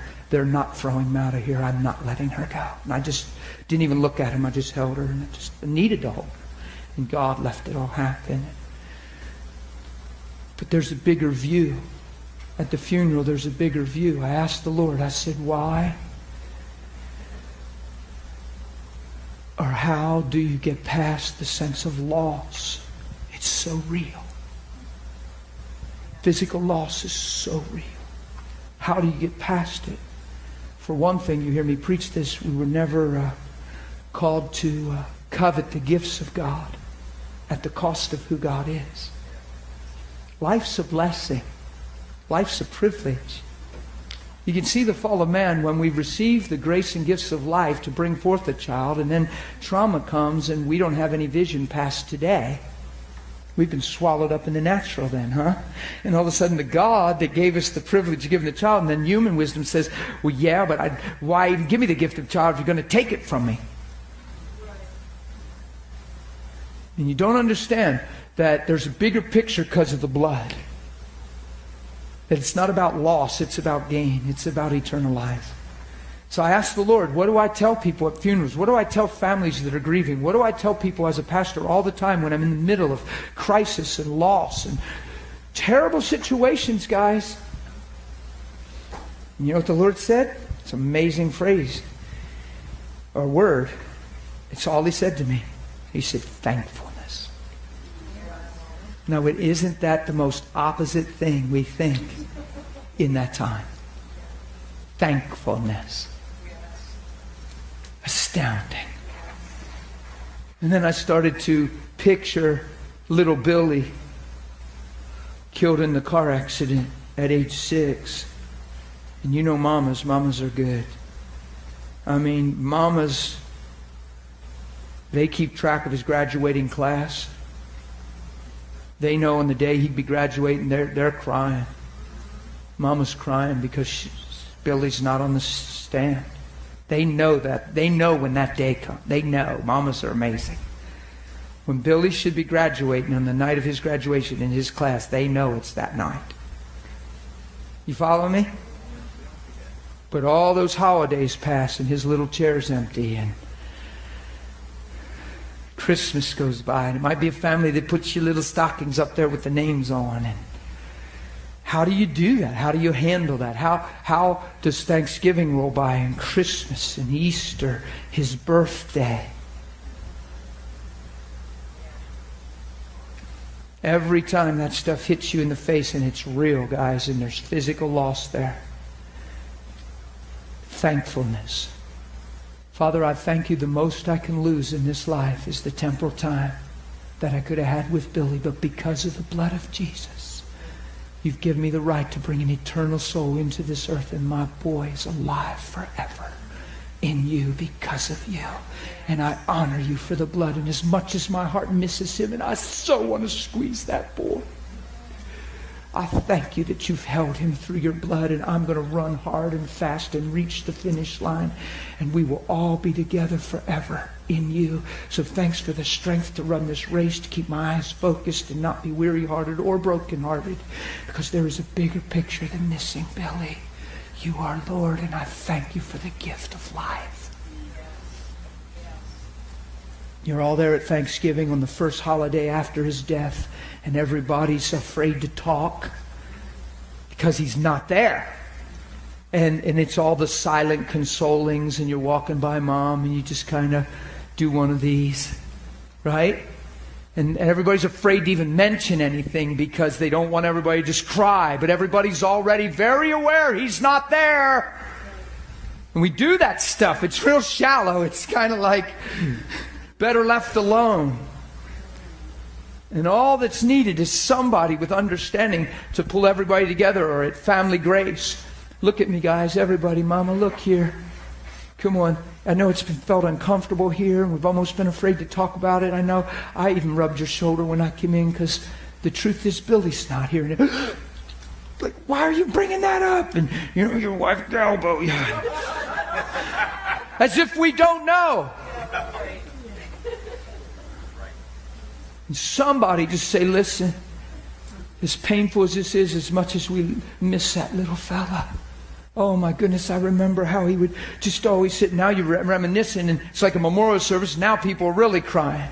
But it's okay to remember those good things. And I remember how he would sit on my knee and he'd say this and that, and man, I miss that little fella. And all of a sudden now I'm crying. But you know what, guys? Let's not let our hearts get faint or weary or hard. Let's thank God Almighty. Somebody at the table went, thank God. Well, if it wasn't for God, we'd have him here. You know how? And all of a sudden you put clarity to it. God's the one that gave us the gift of life. If it wasn't for God, we'd have never even known Billy. If it wasn't for God, he'd have never even been on the earth. Mom, you two would have never even been able to conceive if God wouldn't have said, be fruitful, multiply. And God didn't take your boy. He received your boy. I don't even know how that all works, but God didn't take your boy. But something took your boy, called trauma, tragedy, accident, living in the earth, whatever. You can call it the devil, but God didn't take your boy. He received your boy. And I want to thank him at this table, and thank him for the blood, and thank him right now. And I want to encourage all your hearts. And all of a sudden, thankfulness saves the day. Make sense? That sure beats all that other stuff, doesn't it? Did you have the mic? I know we got break time. It's 20 of. We're going to go on break. We got about 2 minutes till 20 of. We'll go on break here real soon. Yeah, David Hogan, he would lose men, and then he would say, "This is the day that the Lord has made." And he said, every day's the same. He said, a happy day is a sad day. Right. Whether it's triumph or tragedy, it's all the same. Because Jesus is Lord. Nothing's changed. So we have to live beyond the flesh, guys. Okay? We have to live beyond the flesh, and not think for the natural. We got a lot more scriptures to cover, but is this helping somebody today? Is this good, sober stuff? I mean, it's don't let it be too militant. The gospel's come on, deny yourself and pick up your cross is already militant enough. I mean, if you really preach that, how much deeper does it get than that? Die so you can really truly live with depth and substance, and carry your own cross. So we look at Jesus on the cross, who, for the joy set before him in the bigger picture, went through whatever necessary to accomplish. And we're going to look at that when we come off a break. So, did you you raised your hand? It just hit me. It's got to be important, man. Well, I was just going to... Is it on? Yeah. You're on. I was just going to say, the statement was asked, is there ever a war without casualties? The answer is yes. That is the message of Revelation. Right. Is that those that died are beside the throne. Right. And God has their heart, and He has theirs, and He hears their cry. Amen. That is the message. Right. There are and that's the whole view of this war we're in. You can't lose. When Anthony said casualties, what he meant is natural I know, but things. Our problem is we're so focused on that Right. we don't see. Right. Because the whole transition is, and what we've been preaching the last half hour is that when that's like this thing with Billy. That's what you're saying. This thing with Billy, it's beyond the flesh. It's beyond the natural laws. So is there really a war without casualties? Well, not in the natural, but yes, it couldn't be put more clear. That's the whole reason for faith and rejoicing. Because see, without faith, see, we're trying to have faith for the healing. We're trying to have faith for the loved one to get saved. We're trying to have faith for the circumstance and the job and but you live by faith. It's the faith. What's that mean? That's keeping your perspective clear on who you are through Jesus and why, in the face of everything that's counterproductive, everything that says opposite. You see what I mean? So let's take a break, and when you hear the doorbell, come back. Love you guys.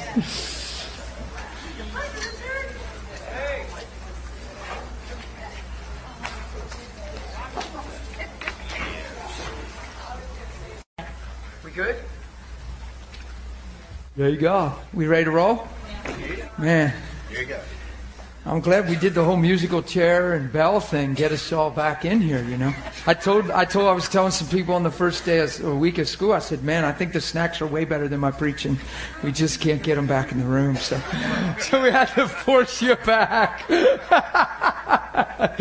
So amen. Okay. I want to read Hebrews 12.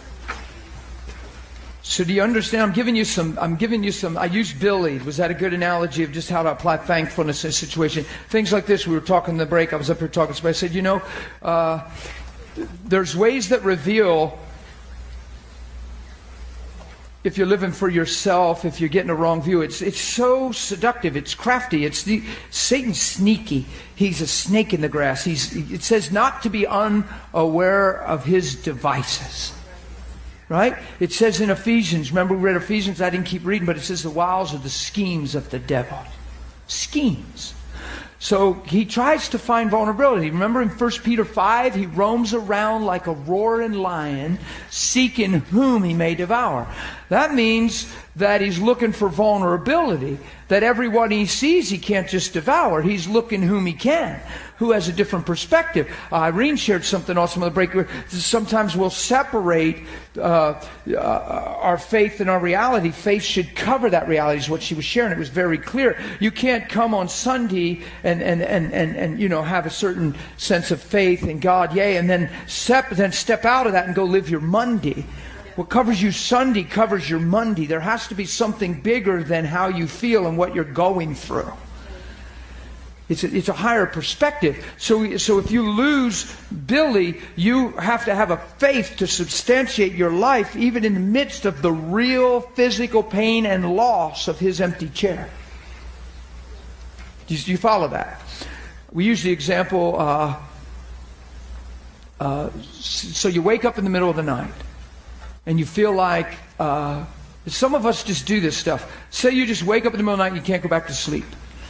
And then you look at the clock and you roll around and you go, oh no, I got to get up at 6 and it's 3 and I'm awake now and oh my gosh, I'm going to be so tired. I shouldn't be awake again. Why am I always up at this? And then the next night it's worse. And then next thing you know, you're telling a friend, well, the devil keeps waking me up. Well, I can't sleep. Well, how can I do good today if I can't sleep at night? Because that's so rational to us. But who is that all about? This is all about you. And if you're going to make it that easy, I'm not being smart. If you're going to make it that easy, it's just going to be that easy. Because watch what selflessness does. There's thanksgiving. There's communion with God. You're in a war. You're in the kingdom. So especially if you think the devil's waking you up. Come on. But if you think the devil's waking you up, let's say he is and you believe he is. And now you're just rolling and groaning and mumbling and oh, here he goes again. And you're limited to, well, if God loves me, then why is the devil allowed to wake me up? Why doesn't God let me sleep? That's how we think. If you sit up in your bed and you're awake and you look at the clock and you think the devil's waking you up, why don't you turn the total table on him and reveal yourself and say, Father, man, I'm awake right now. I would think I should be sleeping. I got to get up at 6, but you're the Lord of my life and there's grace on me. Father, I'd like to pray right now. In fact, I'd tell people to go as far as this. Sit up and you actually in your heart believe it's insomnia. You actually believe it's disruption. But yet you sit up and you say, Father, thanks for waking me up. Watch this. Father, thanks for waking me up. Man, I just want to tell you I love you. And I worship you. And if there's anything right now in the middle of the night that you want me to pray about, if there's a family in need, I don't care if it's the four corners of the world, I'm yours. My life is yours. Is there any? He might drop something. You might intercede and pray in tongues a little, pray. Next thing you know, you're sleeping. There's grace on you. Why? Because there's faith all around your scenario. All of a sudden it's not, 6 o'clock, no wonder I feel this way, that foul devil. God, why don't you protect me in my sleep? You see what I'm saying? Because when you do that, you're making for sure that it's all about you. And now you're just using your faith to sleep at night. And it's not even using your faith. You're taking principles because you're looking for better rest. And all that. Who knows it's important to sleep? But if you are getting woke up, you got to turn it in a way where there's faith, where there's grace, where it's a God vision and a kingdom view. Or you're just a sitting duck, man. He's just going to poke you and prod you till you wipe out. Who sees what I'm saying? This is the other thing I want to encourage you in that.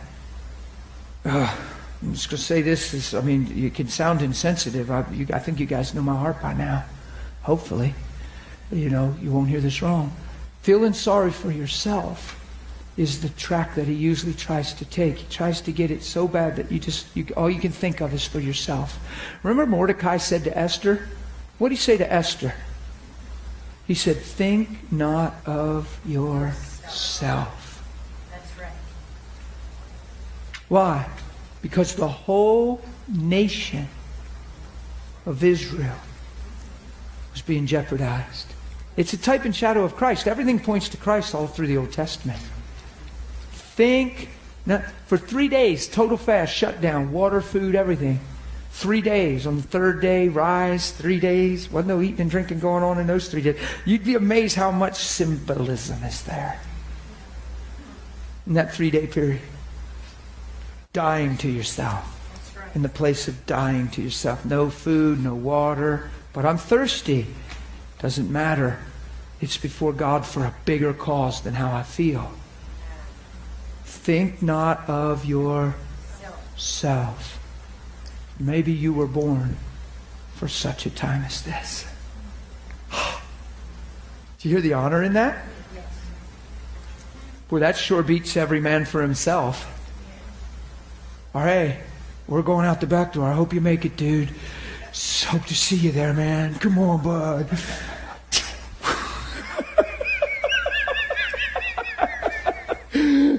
Am I being real?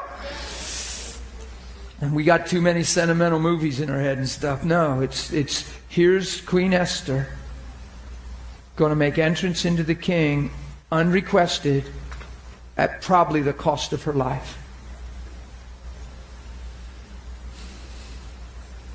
And she's doing it for the sake of the lives of everyone. One life for all. Sound familiar? And greater love hath no man than this, that he lay down his life. Do you get the concept? It's all through the Bible. Old Testament, Jesus' life, and New. Good deal? Because feeling sorry for yourself is honestly the biggest trap of your life. I'm serious. When you feel sorry for yourself, it's the biggest trap. It's so all about you. I was sharing up here in the break. I said, I've found people, not that everyone that wears a long face. Sometimes you go through stuff and you show it. Doesn't mean you're feeling sorry for yourself trying to draw attention. But there's people that wear how they feel to draw attention. They feel so sorry for themselves but they're drawing all the wrong kind of attention. And the best grace they can receive now, they're reduced to such a level that the best thing they can receive is that you sympathize. But it'll never change them. So they'll come into a crowd and make sure everybody knows they're not doing well. Because 4 ladies surround them and say, "Oh, honey, are you okay? Hey." And they have such a need. And they feel so sorry for it. And all of a sudden they're getting all this wrong kind of unhealthy, unprofitable attention. Because until that perspective's changed, you're not going to walk in life. And the best you can receive is just keep reaffirming. It's like a drug addiction, that people care and notice you. So you learn to live that way. I've known people like that since I've been saved. It's a very, very reduced place. And it doesn't mean the person's wicked and evil. God loves them. They're just misunderstanding. Does it make sense what I'm telling you? I'm just being straight. See, the Bible says that even when you fast, what? The Hebrew word. That's awesome. Is that the Brent translation? That's the New International Brent version. That's good. Get purdy. That was so good. No, I forgot what I was even going to say. That was so good. That doesn't ever happen to me, man. That was just good. That was like a Selah moment. So we'll just go to Hebrews 12.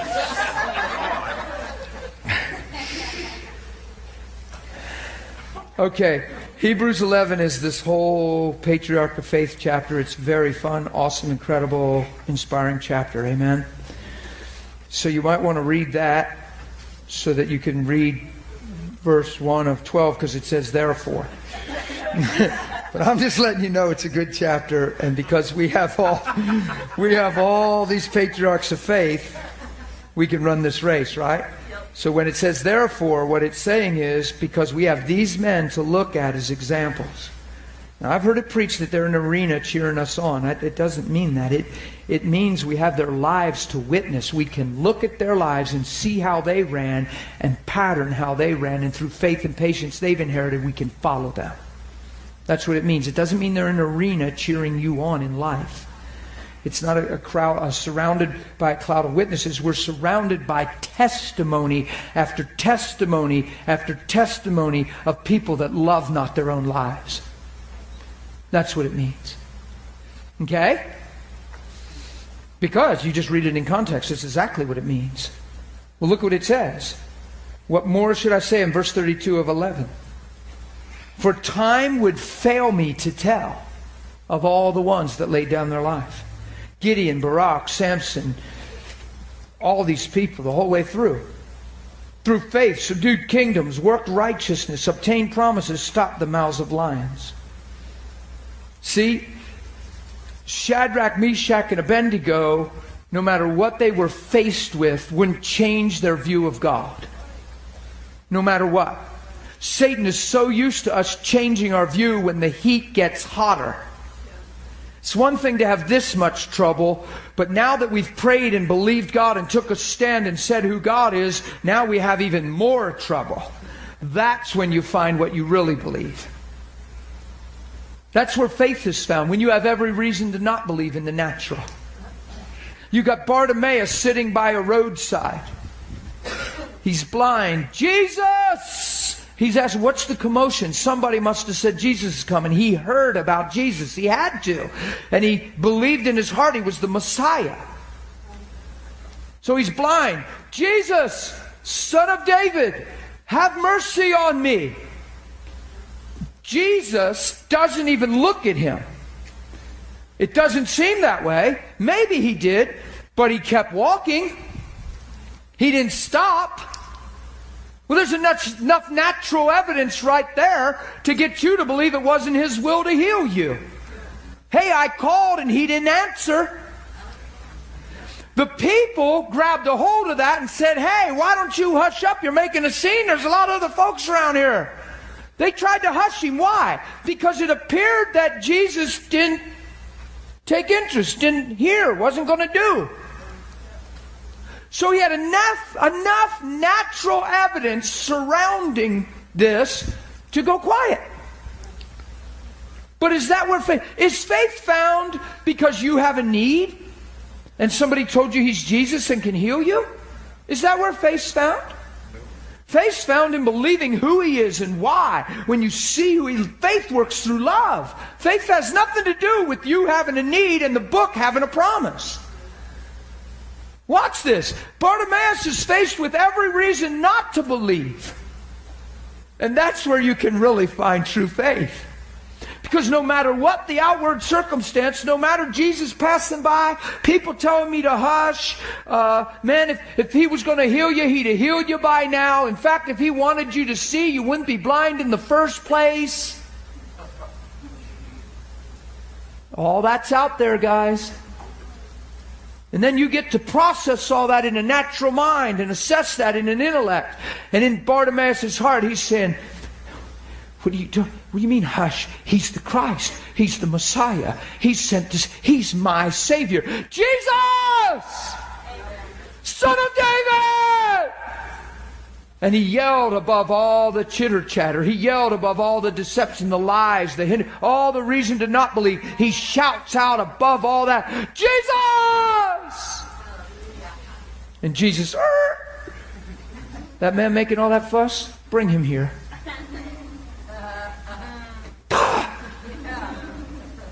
So where's faith found? Is faith found because he had an initial need and cried out? Or was faith found when he had every reason to give up and not believe? You got a woman with a daughter, a Syrophoenician lady. She's running to Jesus. Oh, you watch the Matthew videos, you'll just cry every time. It wrecks me. I can't. When they go to that scene on the Matthew videos and they got her running down the road in her little flip-flop sandals and she's running behind the crowd and Jesus is walking, I just start crying immediately.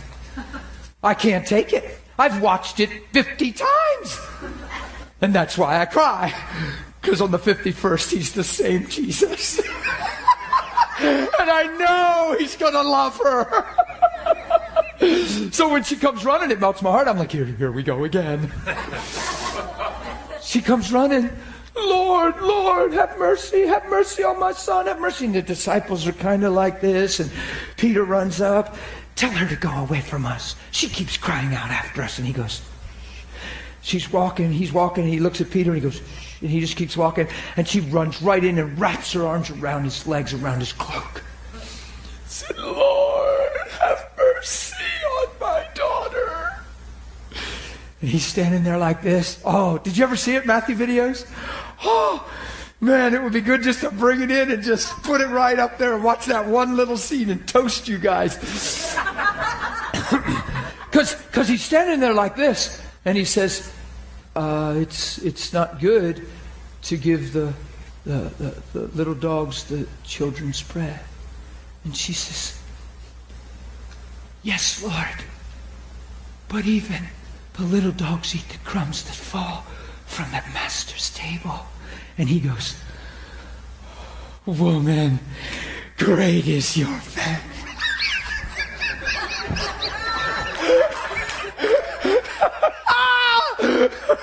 Oh my goodness. Come on, get real with me. You press through the disciples, you make it to Jesus' robe, and he says it's not good to give you little dog, what belongs to the children. It's a cultural phrase. Outcast, cut off. You're probably feeling a little like a dog about now. And you're feeling like you can't get what he has for you. Or that it's not even for you. What he has for people, you're not on the list. But you know what she was saying in her heart? Yes, I understand. And I understand you're first to the children of Israel. And I understand we're a different seemingly nation. But I believe you love all men. And you're the Savior of all men. And you love my daughter. And you love me. There's a phrase that when she says, yes, Lord, but even the little dogs eat the crumbs, I believe what you're doing for Israel is going to bless the whole earth, that you're here once for all. And on the Matthew video, he smiles. He's there like he looking down, and she looks up and he looks away. And he says, it's not good to give. And then she says that phrase, and then he smiles and turns and looks right at her. And it's the best. Where did he acknowledge her faith? When she had every reason to let go of his cloak. Didn't she? But not in what she believed she didn't have a reason. See, we think that when we go through trouble, we ought to look like it. But those Shadrach, Meshach, and Abednego boys, they had no smell of smoke and no burn of the fire. Were they in the fire? Yes. Did God keep them from getting thrown into the fire? No, but he kept them from the power of it. The stain, the mark, the effect. Why? Because they didn't change who they saw him to be at the cost of their own life. Probably ought to flip there. In Daniel, it's amazing. They tell the king, what is your fire to us, O king? We don't even have a need to answer you in this matter. I wonder if every Christian would embrace that. What is this trial I'm going through? What does that have to do with fulfilling Christ and carrying out the kingdom? I'm not taking this personal. What do you mean, burn me up? Oh, if you burn me up, you burn me up. But he's the Lord, and he's always going to be the Lord, and it doesn't make you nobody. That's really what they said. And even if he doesn't save us from your fire, O king, know this, that he is God. Isn't that amazing? We wait for the outcome to bear our allegiance. The outcome determines the intensity of our allegiance. Because if it's not going the right way for us, we got a million questions. What's the king do? He's enraged. They won't submit.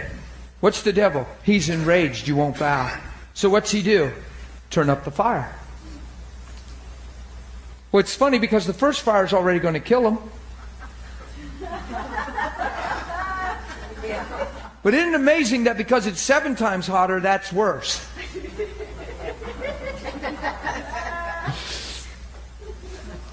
It's just, but there's a strategy there. We could learn from this. The enemy's used to turning up the heat, so to speak, literally in this case, but any circumstance, goes from bad to worse. We know that phrase. Who's ever prayed for something, got real spiritual, got in your bedroom, marched around and proclaimed every promise in the Word of God, and you went, "Yeah!" and turned and went out your door, and it just went worse as soon as you did that? Let me see your hands. Who has that experience in your life? That is not an accident. That is the devil going, "Oh, really?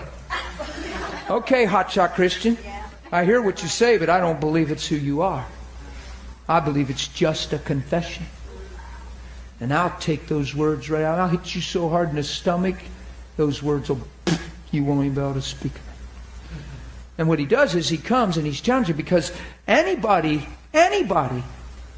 can initially grab what the Bible says and speak it in hopes for help for any reason. But if it goes from bad to worse, then you find out what motivates you and what you're really made of. And then everything around you knows where the integrity of your life stands. Are you all good? Are you hearing? It's good. Therefore, we also, since we are surrounded by so great a cloud of witnesses... Oh, I'm sorry. You're right. He's always right. Holy Ghost, you should have heard him. He said, "What are you doing?" That's just what he said to me. Because I'm over here and I usually don't miss it like that. He literally said, "What are you doing?" And I went, what am I doing? Just excited, Lord. I'm so excited to get to the punchline. Watch this. Look, time would fail, verse 32 of 11, to tell of all these people who through faith subdued kingdoms, worked righteousness, obtained promise, stopped the mouths of lions, quenched the violence of fire, escaped the edge of the sword out of weakness, were made strong, became valiant in battle, turned to flight the armies of the aliens. There's a lot of victory here, right? But there's also what? Women received their dead, raised to life again. Others were tortured, not accepting deliverance that they might obtain a better resurrection. Sometimes what seems like deliverance is wrapped around compromise. And that's what I believe that's meaning there, even. In other words, we'll stop beating you if you just stop living the way you're living.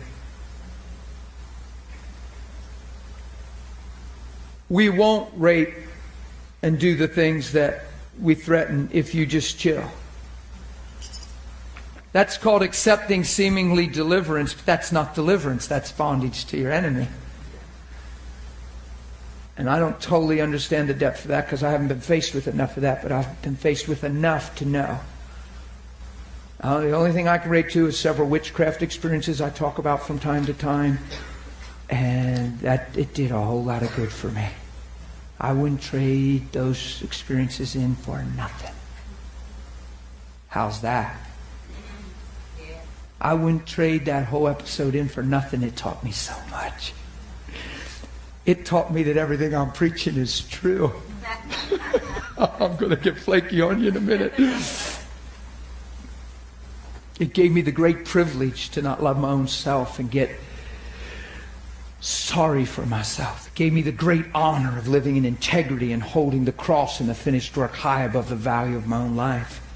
One night, and specifically, it gave me the great privilege of really believing and feeling like I was going to die and not being one bit afraid and telling Jesus, look, I am making this statement. I am not prophesying death, but I'm saying if today would be the last breath I take, I will take it declaring, Jesus, you are Lord. And I actually had a smile in my heart and on my face, and I had so much pain in my body, there's no way I could describe it. It broke my daughter at the time, who was a young teenager. She cried and cried and cried, and I said, don't you cry for me. It's okay. I'm okay. She said, I'm not crying for you. She said, she was bawling. She was undone. She said, you never change.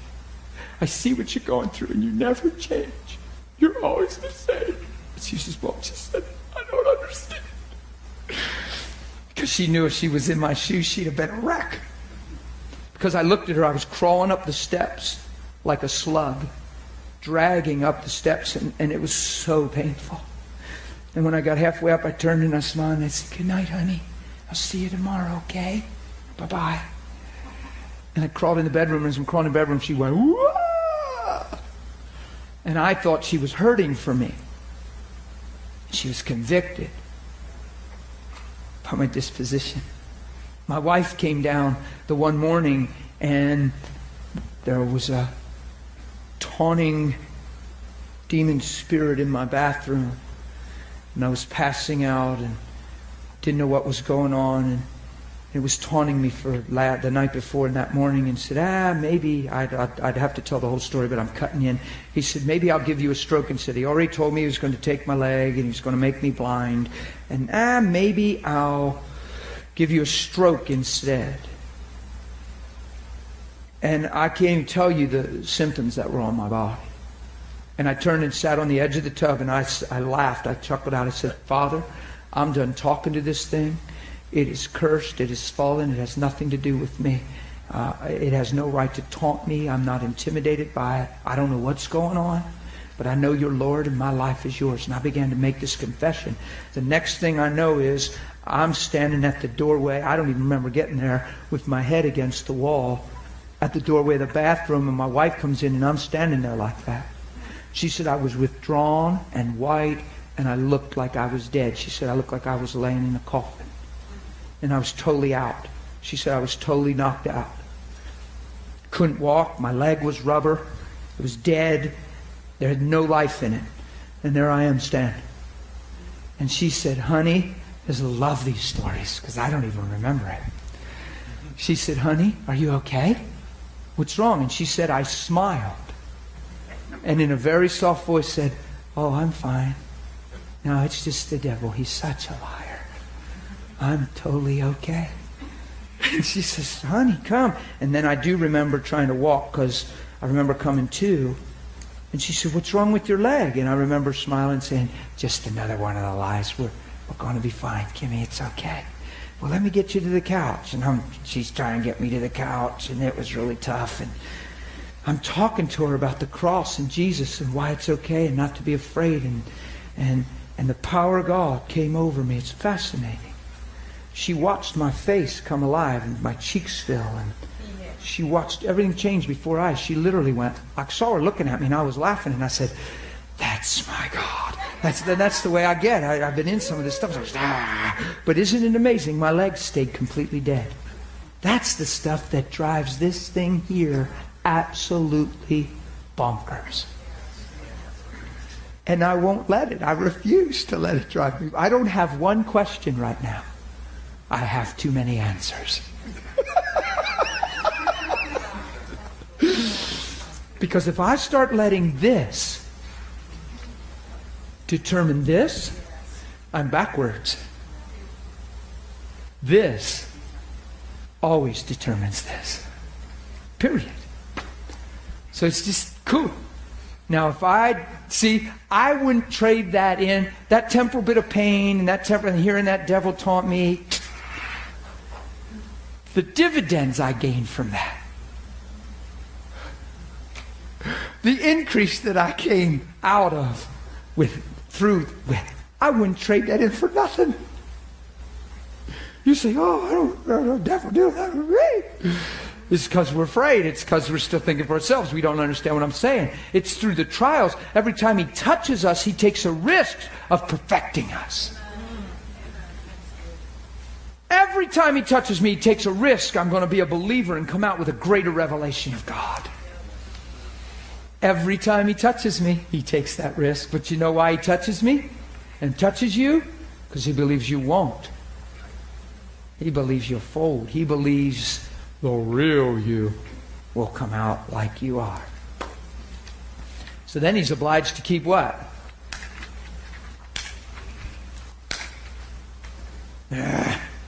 He's such a loser. Women received their dead raised. Others were tortured, not accepting deliverance that they might obtain a better resurrection. Still others had trial of mockings and scourgings, yes, and of chains and imprisonment. Sounds like if these guys would have spruced up and had a little more faith, they might have had a more convenient, better lived life, huh? We've gotten into that and the audacity of that over the years, haven't we? Well, brother, you need to get strong. You wouldn't be going through all this if you had some faith. No, it's their faith that took them through. We misunderstand faith. We have preached and almost thought faith is, the evidence of faith is perfect circumstances. Very prevalent right now. Very prevalent. That's a deception. It's a lie from hell. Faith has nothing to do with perfect circumstances. Faith has to do with a perfect heart in the midst of trials. The pure in heart. He said, I'll be with you in time of trouble. He didn't say, I'll keep you from trouble.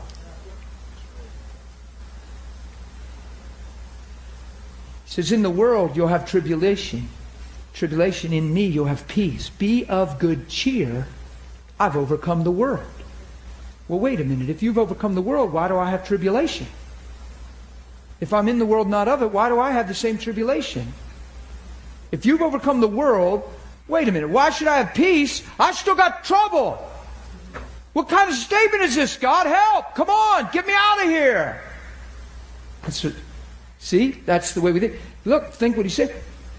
In the world you have tribulation, but in me you have peace. So be of good cheer. I've overcome the world. What's he saying? You're in me and you live for a whole different reason now. You think a whole different way now. You look for a whole different eye now. And trouble doesn't look the same even though trouble's the same. So what's my victory? The change of platform from which I live. I used to live for me. Now I live for His glory. I used to live for me. Now I live for your sake. You hear the freedom in that? You see how I get? Ah! You know why I get weird like this? Because on some level I believe what I'm telling you. I've had privilege to live this thing. You get it? What are you pointing to? That guy over there? Yeah. It looks like you're pointing over there. That guy. He's anointed. Look at that. I keep looking over. I think that is a man of God right there. I don't know who he's talking to when he's... Look who he's pointing way over that way. You can see the Spirit of God on him. Look at his hair. He's been with Jesus. Okay, go ahead. I'm sorry. I'm done having fun. Do you have a comment, question, comment? What? Comment, more or less. Thanks, man, for jockeying that thing around and running. I remember a few years ago. 11:30. A few years ago, I remember you talking about not having a bad day. You don't know what a bad day is. And I remember where I was like, I got to figure out. I got to find out how to get there. And I did find out how to get there. Just doing. Amen. Right. And it was amazing because you can get there to a place where you don't have a bad day. You really can. Your circumstances could be ridiculous. All hell could be pressing against you, but you don't lose perspective. Was Jesus having a bad day? On any day? Think about it. Circumstantially, but perspective and vision and accomplishment and whoa. And in the face of adversity, he accomplished even greater glory. And on the worst circumstantial day, the greatest thing ever happened.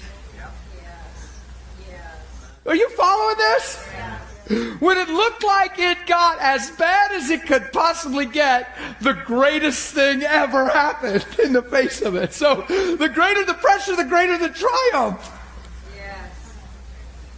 Go ahead. You just got me excited with that. When I was doing a courier service job running from bank to bank to bank, and I'd come in and the people were just like, "What is it with you?" And somehow we had to talk, and he said, "You never have a bad day. I just like to have one day like that."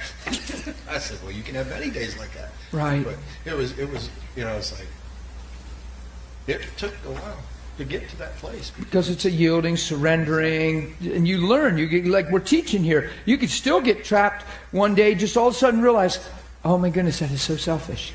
Who's done that since they've been saved? And you realize your perspective is so inward. You're just thinking for you. And what a miserable period of time till you realize that, right? And you realize, ooh, but it's so refreshing to realize that's why it was so miserable. Ooh, and it's easier to cut that thing away and get realigned again. Back when I got saved, the Lord showed me this stuff. There was a real transition in my life and a real dying to self. And it was just giving myself to people is what the Lord always compelled me to do. Just give my life to people. And that's what I would do from the time I was saved. Still find myself doing it. It's a joy. I think it's Jesus. Keeps you so free from you. Yes. Because you're just busy loving everybody around you. It's just, you don't even have time to really think. No, you don't. You don't have time to think about yourself. It's because it's a selfless life. It's the Christian life. But I remember people would run up to me when I first got saved and they'd first get to meet me, or I go to churches. It still happens now when people have never heard me or see me and they realize that what I'm saying is for real, and at least I believe what I'm saying. They realize I didn't put on a Christian jacket to impress them that day. They just start looking and they realize, this guy's for real. I hear that you are for real. I'm thinking, I hope so. But here's what they say. I can't wait till I get to where you're at. And I never understood that quite. And I'd be like, well, that statement kind of like, what do you mean? Because that's a comparison. It just feels weird, that phrase. So I started asking people what they meant by that. I said, well, what do you mean by that? What do you mean you can't wait till you get, well, to where you're walking so in God that it's like you're above life, like everything's in order and everything's just going great. You can just have so much joy. I just can't wait to get to the place where circumstantially I am so under that, like in that bubble where I just walk free from all the stuff of life. And what they were meaning was that God had put all my circumstantial ducks in a row. Because I have such great faith that nothing ever went wrong. That's what they were believing. And that's the reason I was joyful, because everything was right. So they're associating their emotional disposition with the circumstances of their life instead of their salvation and the good tidings. See, most of the time I'm so freaked out like I am is because I'm free from me. And I was such a detriment. I'm such a bummer. Like, apart from Jesus, I am such a bummer. Like, there's nothing to be excited about with just me, okay? But once we got him out of the way, enter Jesus. Yay! That changes everything. Now I'm a pretty blessed fella and I get like this. You follow what I'm saying? Because before that, it was pretty bad. It was just me, and I don't want Jesus incorporated. Some of us have just brought him into our life. And we preach it almost that way. Let Jesus in your heart. How about give it to him? Let him reshape it and size it and everything. Breathe on it and stuff. Stick it back in. You know what I'm saying? No, we're not letting him have our heart. We're giving him our life. It's all good. I know we're running out of time. Can I just roll here? Do you mind? Do you have something? Do you just feel like it's really pertinent? Go ahead. It's all right. I'll give you the grace.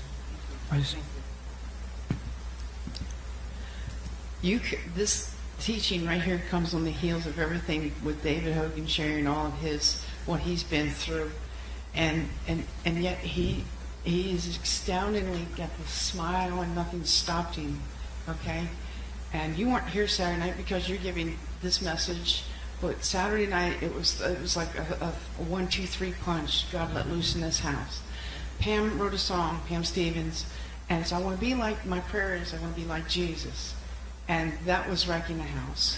Okay, a prophetic song came down through. I was the one that sang it over the congregation, and it was Jesus singing, you've already got everything you need. Stop asking me for more of you because it's in there now. Just I'm releasing you. Understand your identity now. Go in love. Don't be offended. Okay? And her song was, don't be offendable. I want to be like Jesus. I want to pray like Jesus. I want to live like Jesus. These are the words to the song, right? And then Todd White gets up here and God just let loose through him, and he was saying, you're not a sinner, you're a saint, you've got everything you need, this is your identity, bam, let's go. It was the same 1, 2, 3, and here you come with the same thing. Okay, we're in a war, let's suck it up, kids, we're doing okay, I love you, let's go do this thing. Amen. And for the right cause, to accomplish his purpose. That's why we're Christians, right? So it's not about the shots to the jaw. It's about what we're in this thing for. See what I mean? It's a big deal. Because honestly, I've learned that the shots to the jaw, if they're not rightly discerned, you invite a whole lot more shots to the jaw. Serious. It's like an unprotected fighter. Now watch this. Let's just read. Still others had trials and mockings and scourgings, yes, chains and imprisonment. 37. They were stoned, were sawn in two, were tempted, were slain with the sword. See? He wrote all the victory there for a while. It looked like, subduing kingdoms, quenching violence, right? It's like, yeah. But look here. It's all, like David said, it's all the same. It's all the same. Watch this. They were stoned. Doesn't sound like a happy day to your flesh. They were sawn in two. Doesn't sound like something you would order off the menu. Were tempted, were slain with the sword. They wandered about in sheepskins and goatskins, being destitute, afflicted, and tormented. It means by not being received in this life and understood and acknowledged for who, etc., etc. There was the no fitting in. Watch. Whom the world was not worthy. You want that legacy. They wandered in deserts and mountains and dens and caves and all these things, having obtained a good testimony through faith. Guess what caused them to go through those things? Faith didn't stop them from happening. Faith caused them to go through them unscathed. Meaning in their spirit and soul. Do you understand? Did you get that? Faith didn't stop these things from happening. Faith didn't stop these things from happening. Faith took them through these things. Do you see it? It's in your Bible. God having provided something better for us, that they should not be made perfect or complete apart from us. So here we are in a new covenant. Christ has died. If they had this vision in view back then, and we have a gospel and a covenant with greater glory and a much more amazing new covenant, shouldn't it be all the more intense is really the thought here. I want you to see also Moses in verse 24. Well, let's just look back. Let's back way up here a minute. Look at verse 13 in Hebrews 11. He's talking about all these patriarchs, and he says, these all died in faith. Isn't that amazing? Well, I thought if you died, you couldn't have faith. You think if you had faith, you wouldn't die. Oh, I'm messing with people now, see. They died in faith. So even their faith cost them their life, is what it means. They didn't compromise. They were in the world, but not of it. They didn't compromise. So their faith actually cost them their life. Do you follow?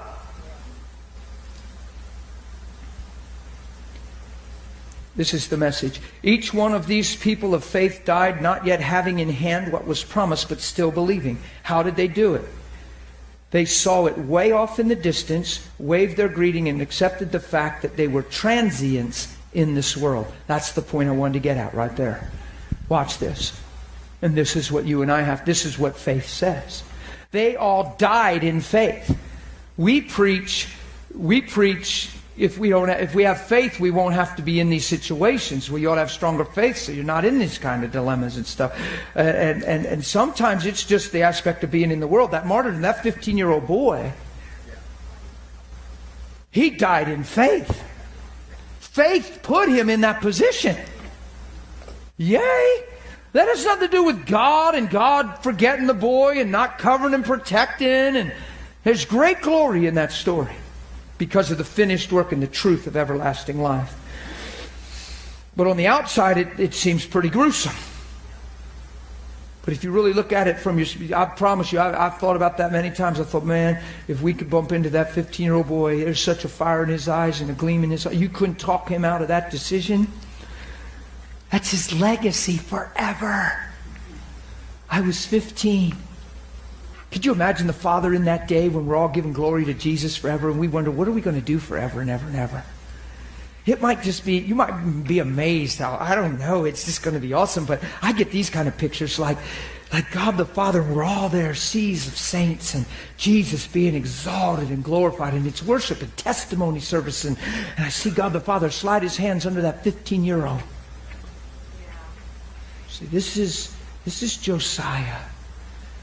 He lived in Indonesia, and when he was 15 years old, he was faced with persecution, and his persecutors had machetes and told him to renounce me and worship Allah.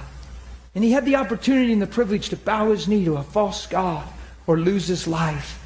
But in his heart, he knew that I'm the giver and author of life, that in me he would never die. And at age 15, he looked him in the eye and said, I don't know if there is an Allah. All I know is... And the place has gone nuts and worshiping Jesus and giving him glory for his blood because of a young boy that wouldn't bow. And over, and he lift up another one and another one. Ah, Jesus! And millenniums go by. And Jesus is bigger than he's ever been before. Don't think you're going to be bored and there's going to be some same old tune. You might sing that same song for 1,000 years and not know it. I've been playing the same CD in my truck nonstop for a month now. And every song, every time it goes on, it sounds like the first time I ever heard it. And I'm just... Josh and Elise from Australia, they're heading home tomorrow. But he has spent 21 hours in the car with me traveling since they've been here. And we've had that CD on the whole time. We were so freaked out coming home this weekend. We were so pumped. He got to like bang the steering wheel a little with me and get fired up like I get. We were just losing it. Every song is full of life. I said, how doesn't this get old? How can you preach the same redemption message and it be fresh? We were having a fit the whole way home. And the more it played, the more we went off. And I just thought, isn't that something? You listen to a CD in the natural for a 5.5 hour drive. After the second rotation, you're thinking, man, could you pop something else in there? I heard that enough. Every time it's like the first time. Because it's alive. It's the truth. Now watch this. These guys all died, not having received the promises, but having seen them afar off and were assured of them, embraced them, and confessed that they were strangers and pilgrims on the earth.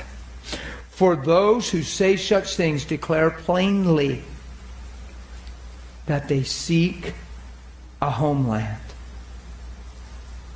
What they're saying is, this is not my calling, my life, my world. You see? Now watch. And truly, if they had called to mind that country from which they'd come out. Remember Lot's wife? Remember the Egyptian people and holding the Israelites in bondage? They got released in the wilderness, and then they're, look, it'd be better for us if we were just back. Be better for us. They get tried in the wilderness. A little pressure to be better if we just, man, at least we had leeks and onions back there. Here we got a bunch of dust and rocks. And no, it's not true. You have God. You have fire by day or night and a cloud by day. And you have food on the ground. You have water coming out. You have God. It doesn't matter where you are. He's there. Right? They lose sight of that. But look, and truly if they'd have called to mind the country which they had come out, they would have had opportunity to return. Let me just define this. You start thinking for yourself, you'll take a step back. You start feeling sorry for yourself, you'll take another step back. You lose sight of this thing you're in. War against the kingdom. Kingdom in you. It's not against you. The war's not against you. You'll take a step back, right? You follow me? But now they desire a better, that is a heavenly country. Therefore God is not ashamed to be called their God, for He has prepared a city for them. Look down here, verse 23. By faith Moses, when he was born, was hidden 3 months by his parents because they saw he was a beautiful child. And they were not afraid of the king's command. And that's not talking about King Jesus, right? By faith, Moses, when he became of age. That's amazing. That's a neat phrase. Once he knew better. He refused to be called the son of Pharaoh's daughter. Let's look at the language here. Choosing rather to suffer affliction with the people of God than enjoy the passing pleasures of sin. Wonder if you just translate that, selfless living versus selfish living. I bet it would fit right there, wouldn't it? Esteeming the reproach of Christ greater riches than the treasures in all of Egypt. For he looked to what? The reward. By faith he forsook Egypt, not fearing the wrath of the king. For he endured as seeing him who is invisible. By faith he kept the Passover and the sprinkling of blood, lest he who destroyed the firstborn would touch them. By faith they passed through the Red Sea as by dry land, whereas the Egyptians attempting to do so were all drowned. You get a right perspective of faith here? Takes you to the finish line, huh? It's not just to receive healing, it keeps you in right perspective to stay in the race for the right reason. When you say faith works by love, so verse 26, that's where I'm understanding faith works by love. Is that correct? Absolutely. All of this is faith works by love. Because you see, God's never lost sight of the true you and why He created you and who you have the privilege to be. Once we recognize that and get into agreement, it doesn't matter where we've been, what we've done, or how we've co-labored with the devil, or even grew up with the Egyptians and helped their cause. Once you're ready to say, hey, and repent and want change, God, as if you've never, ever been a part of another team. Do you follow that? That's love. It never fails. His love or my love? His love for me. It's His love for you. It's His love for you. It never failed. So all of a sudden, watch this. All of a sudden you go, duh, what was I thinking? Duh, if I saw this before, I wouldn't have been here in the last 5 years. I wouldn't have been in this mindset. Duh. Oh, and all of a sudden you're saying, duh. And God says, oh, I'm so glad you see. He's not saying, oh, it's about time. I'm so glad you see. And He brings you in as if you never didn't see. And then He's faithful to you and fathers you and et cetera, et cetera. But He brings you in. That's so good. You didn't do that? Who did that? That's awesome. That's amazing. Thank you. I thought that had to be Brent. The communion thing flew by me and hit the steps. Did you do that? You're amazing. Who would have ever thought? I said, who's strong enough to do this? Okay, I'm going to get it in my hand and at least be in faith, okay? Hebrews 12, quick, read, quick. Therefore we also, since we're help! So a great cloud of witnesses. Look, we have so many examples to follow. So many people that ran this thing. And now we have Jesus that came and put it in its total light and fulfillment. They just had a glimpse and ran. Now we see in full. Come on. Oh, we're surrounded by all these people. Let us. Do you hear that term again? We used it earlier. Let who? It's a corporate thing. It's a whole thing. It should be all of our mentality. Let us lay aside every weight. All these things we covered today, they can be weights, wrong views, perspectives, all these things, feeling sorry, wrong analogy, just waking up in the middle of the night, just thinking, oh man, I can't sleep, I'm never, arm's going to go off, I'm going to be so tired for work. You're actually putting weights on with wrong perspectives, self-serving, self-centered stuff. You got to wrap faith around all this stuff. Watch. And the sin which so easily ensnares or tangles us, let us run with what? Why endurance? Because there's trials, and sometimes the hills are steep, and sometimes you're jumping things. Endurance. Hebrews 10, it's right here. I mean, it's right here. You probably ought to read it. It's this close. For you had compassion, verse 34, on me and my change, and joyfully accepted the plundering of your own goods. And didn't throw an attitude and fit and say, well, why don't you love me and protect me, God? Knowing that you have a better and enduring possession. Why didn't they throw a fit and backslide and get frustrated when they were plundered of their goods? Because they know they have a better and enduring possession for them. Therefore, because this is true, don't cast away your own confidence. It has a great reward for you. Have need of endurance. Why? Because you're going to go through stuff and unfair things and people won't understand. And even the devil is just going to press you through people and stuff and whatever. And if you get this thing mixed up and muddy, you get it? Oh, this is so good. Okay. You have need of endurance. Why? So that after you've done, now this is what it's all about, isn't it? Is it just about a good life, or is it the will of God? Come on, is it just about a good life and protected and circumstantially sweet, or is it the will of God? Wonder if that 15-year-old boy was the will of God. Oh, see? Wonder if that's the will of God. Whoa. Wonder if the little boy's brother wasn't the will of God, but this worked something glorious. And then all of a sudden this little boy got saved and everybody else did. But guess who got saved? See, that's what you can't miss. This is amazing. After the will of God is done, isn't that what it's all about? You may receive what? The promise. Oh, I got 6 minutes. I'm going to pull this off. Go to 1 Timothy. Go to 2 Timothy. Oh, you better run. You better hurry. 2 Timothy. It's somewhere in the New Testament. Hurry, quick. I'm there. I'm waiting on y'all. I went there quick. It's on camera. I was there quick. It's on camera. You, therefore, my son, be strong in the grace that is in Christ Jesus. And the things you have heard from me and among many witnesses, commit these to faithful men. Man, that means live lives. Don't preach sermons. Live lives and impart that to others that are faithful so they can follow. It's more than preaching sermons. It's living lives.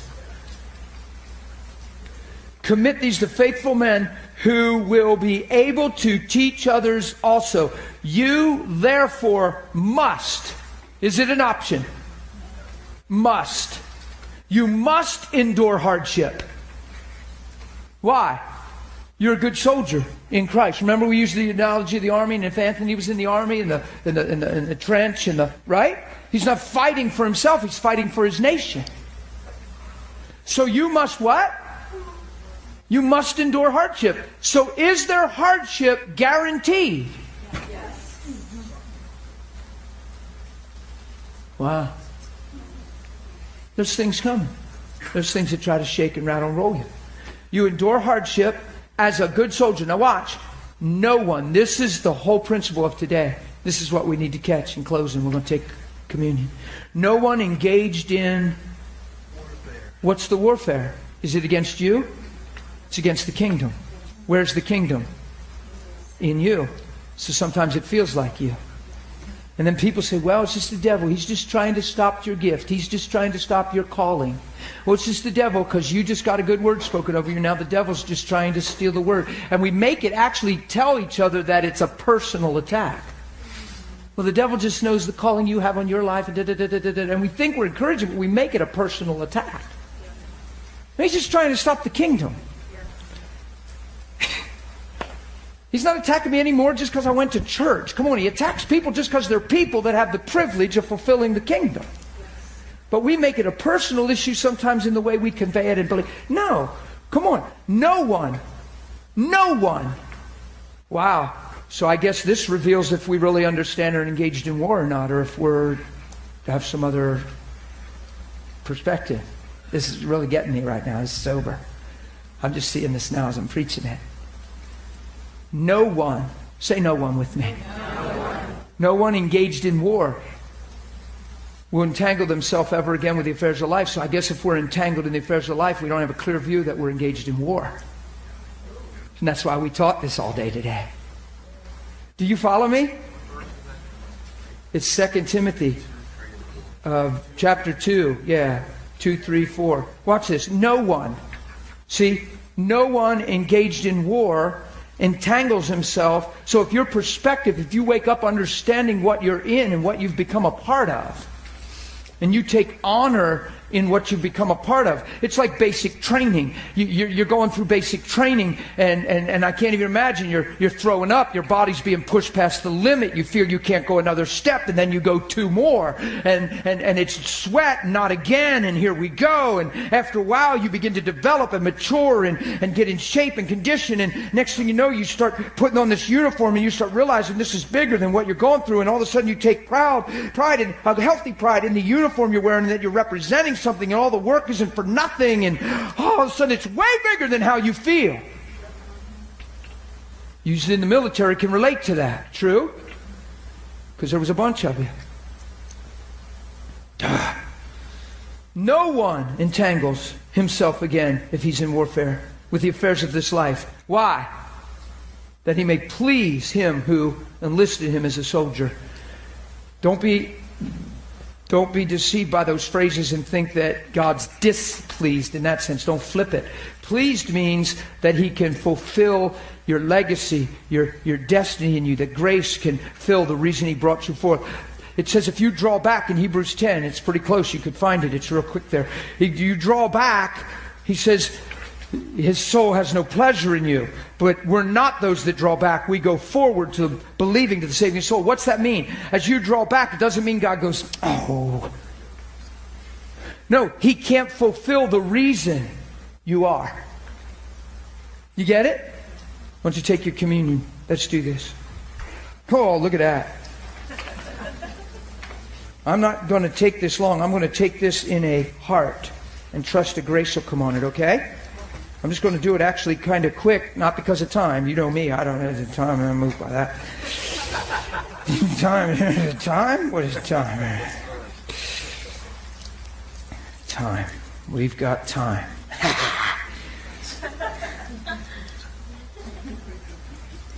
Isn't that a paradox? We have total time for him and we have no time to not have for him. It's like we have no time to not be in him. We have total time to be in him. So good. Flip around. Lord Jesus, your body, I taught this all day today with passion. Your body was given. You set the amazing example. You're the forerunner. You're the firstborn among many. You carried your cross. And you ask us to carry ours. You denied yourself. You said, follow me. This is not a prayer to get into heaven. This is not a prayer to get blessings. Lord, put the message today in our heart. Let grace consume us. Let our minds be constantly reminded and our hearts and our souls brought into agreement with this truth today. But we hold this body and we honor what you've done.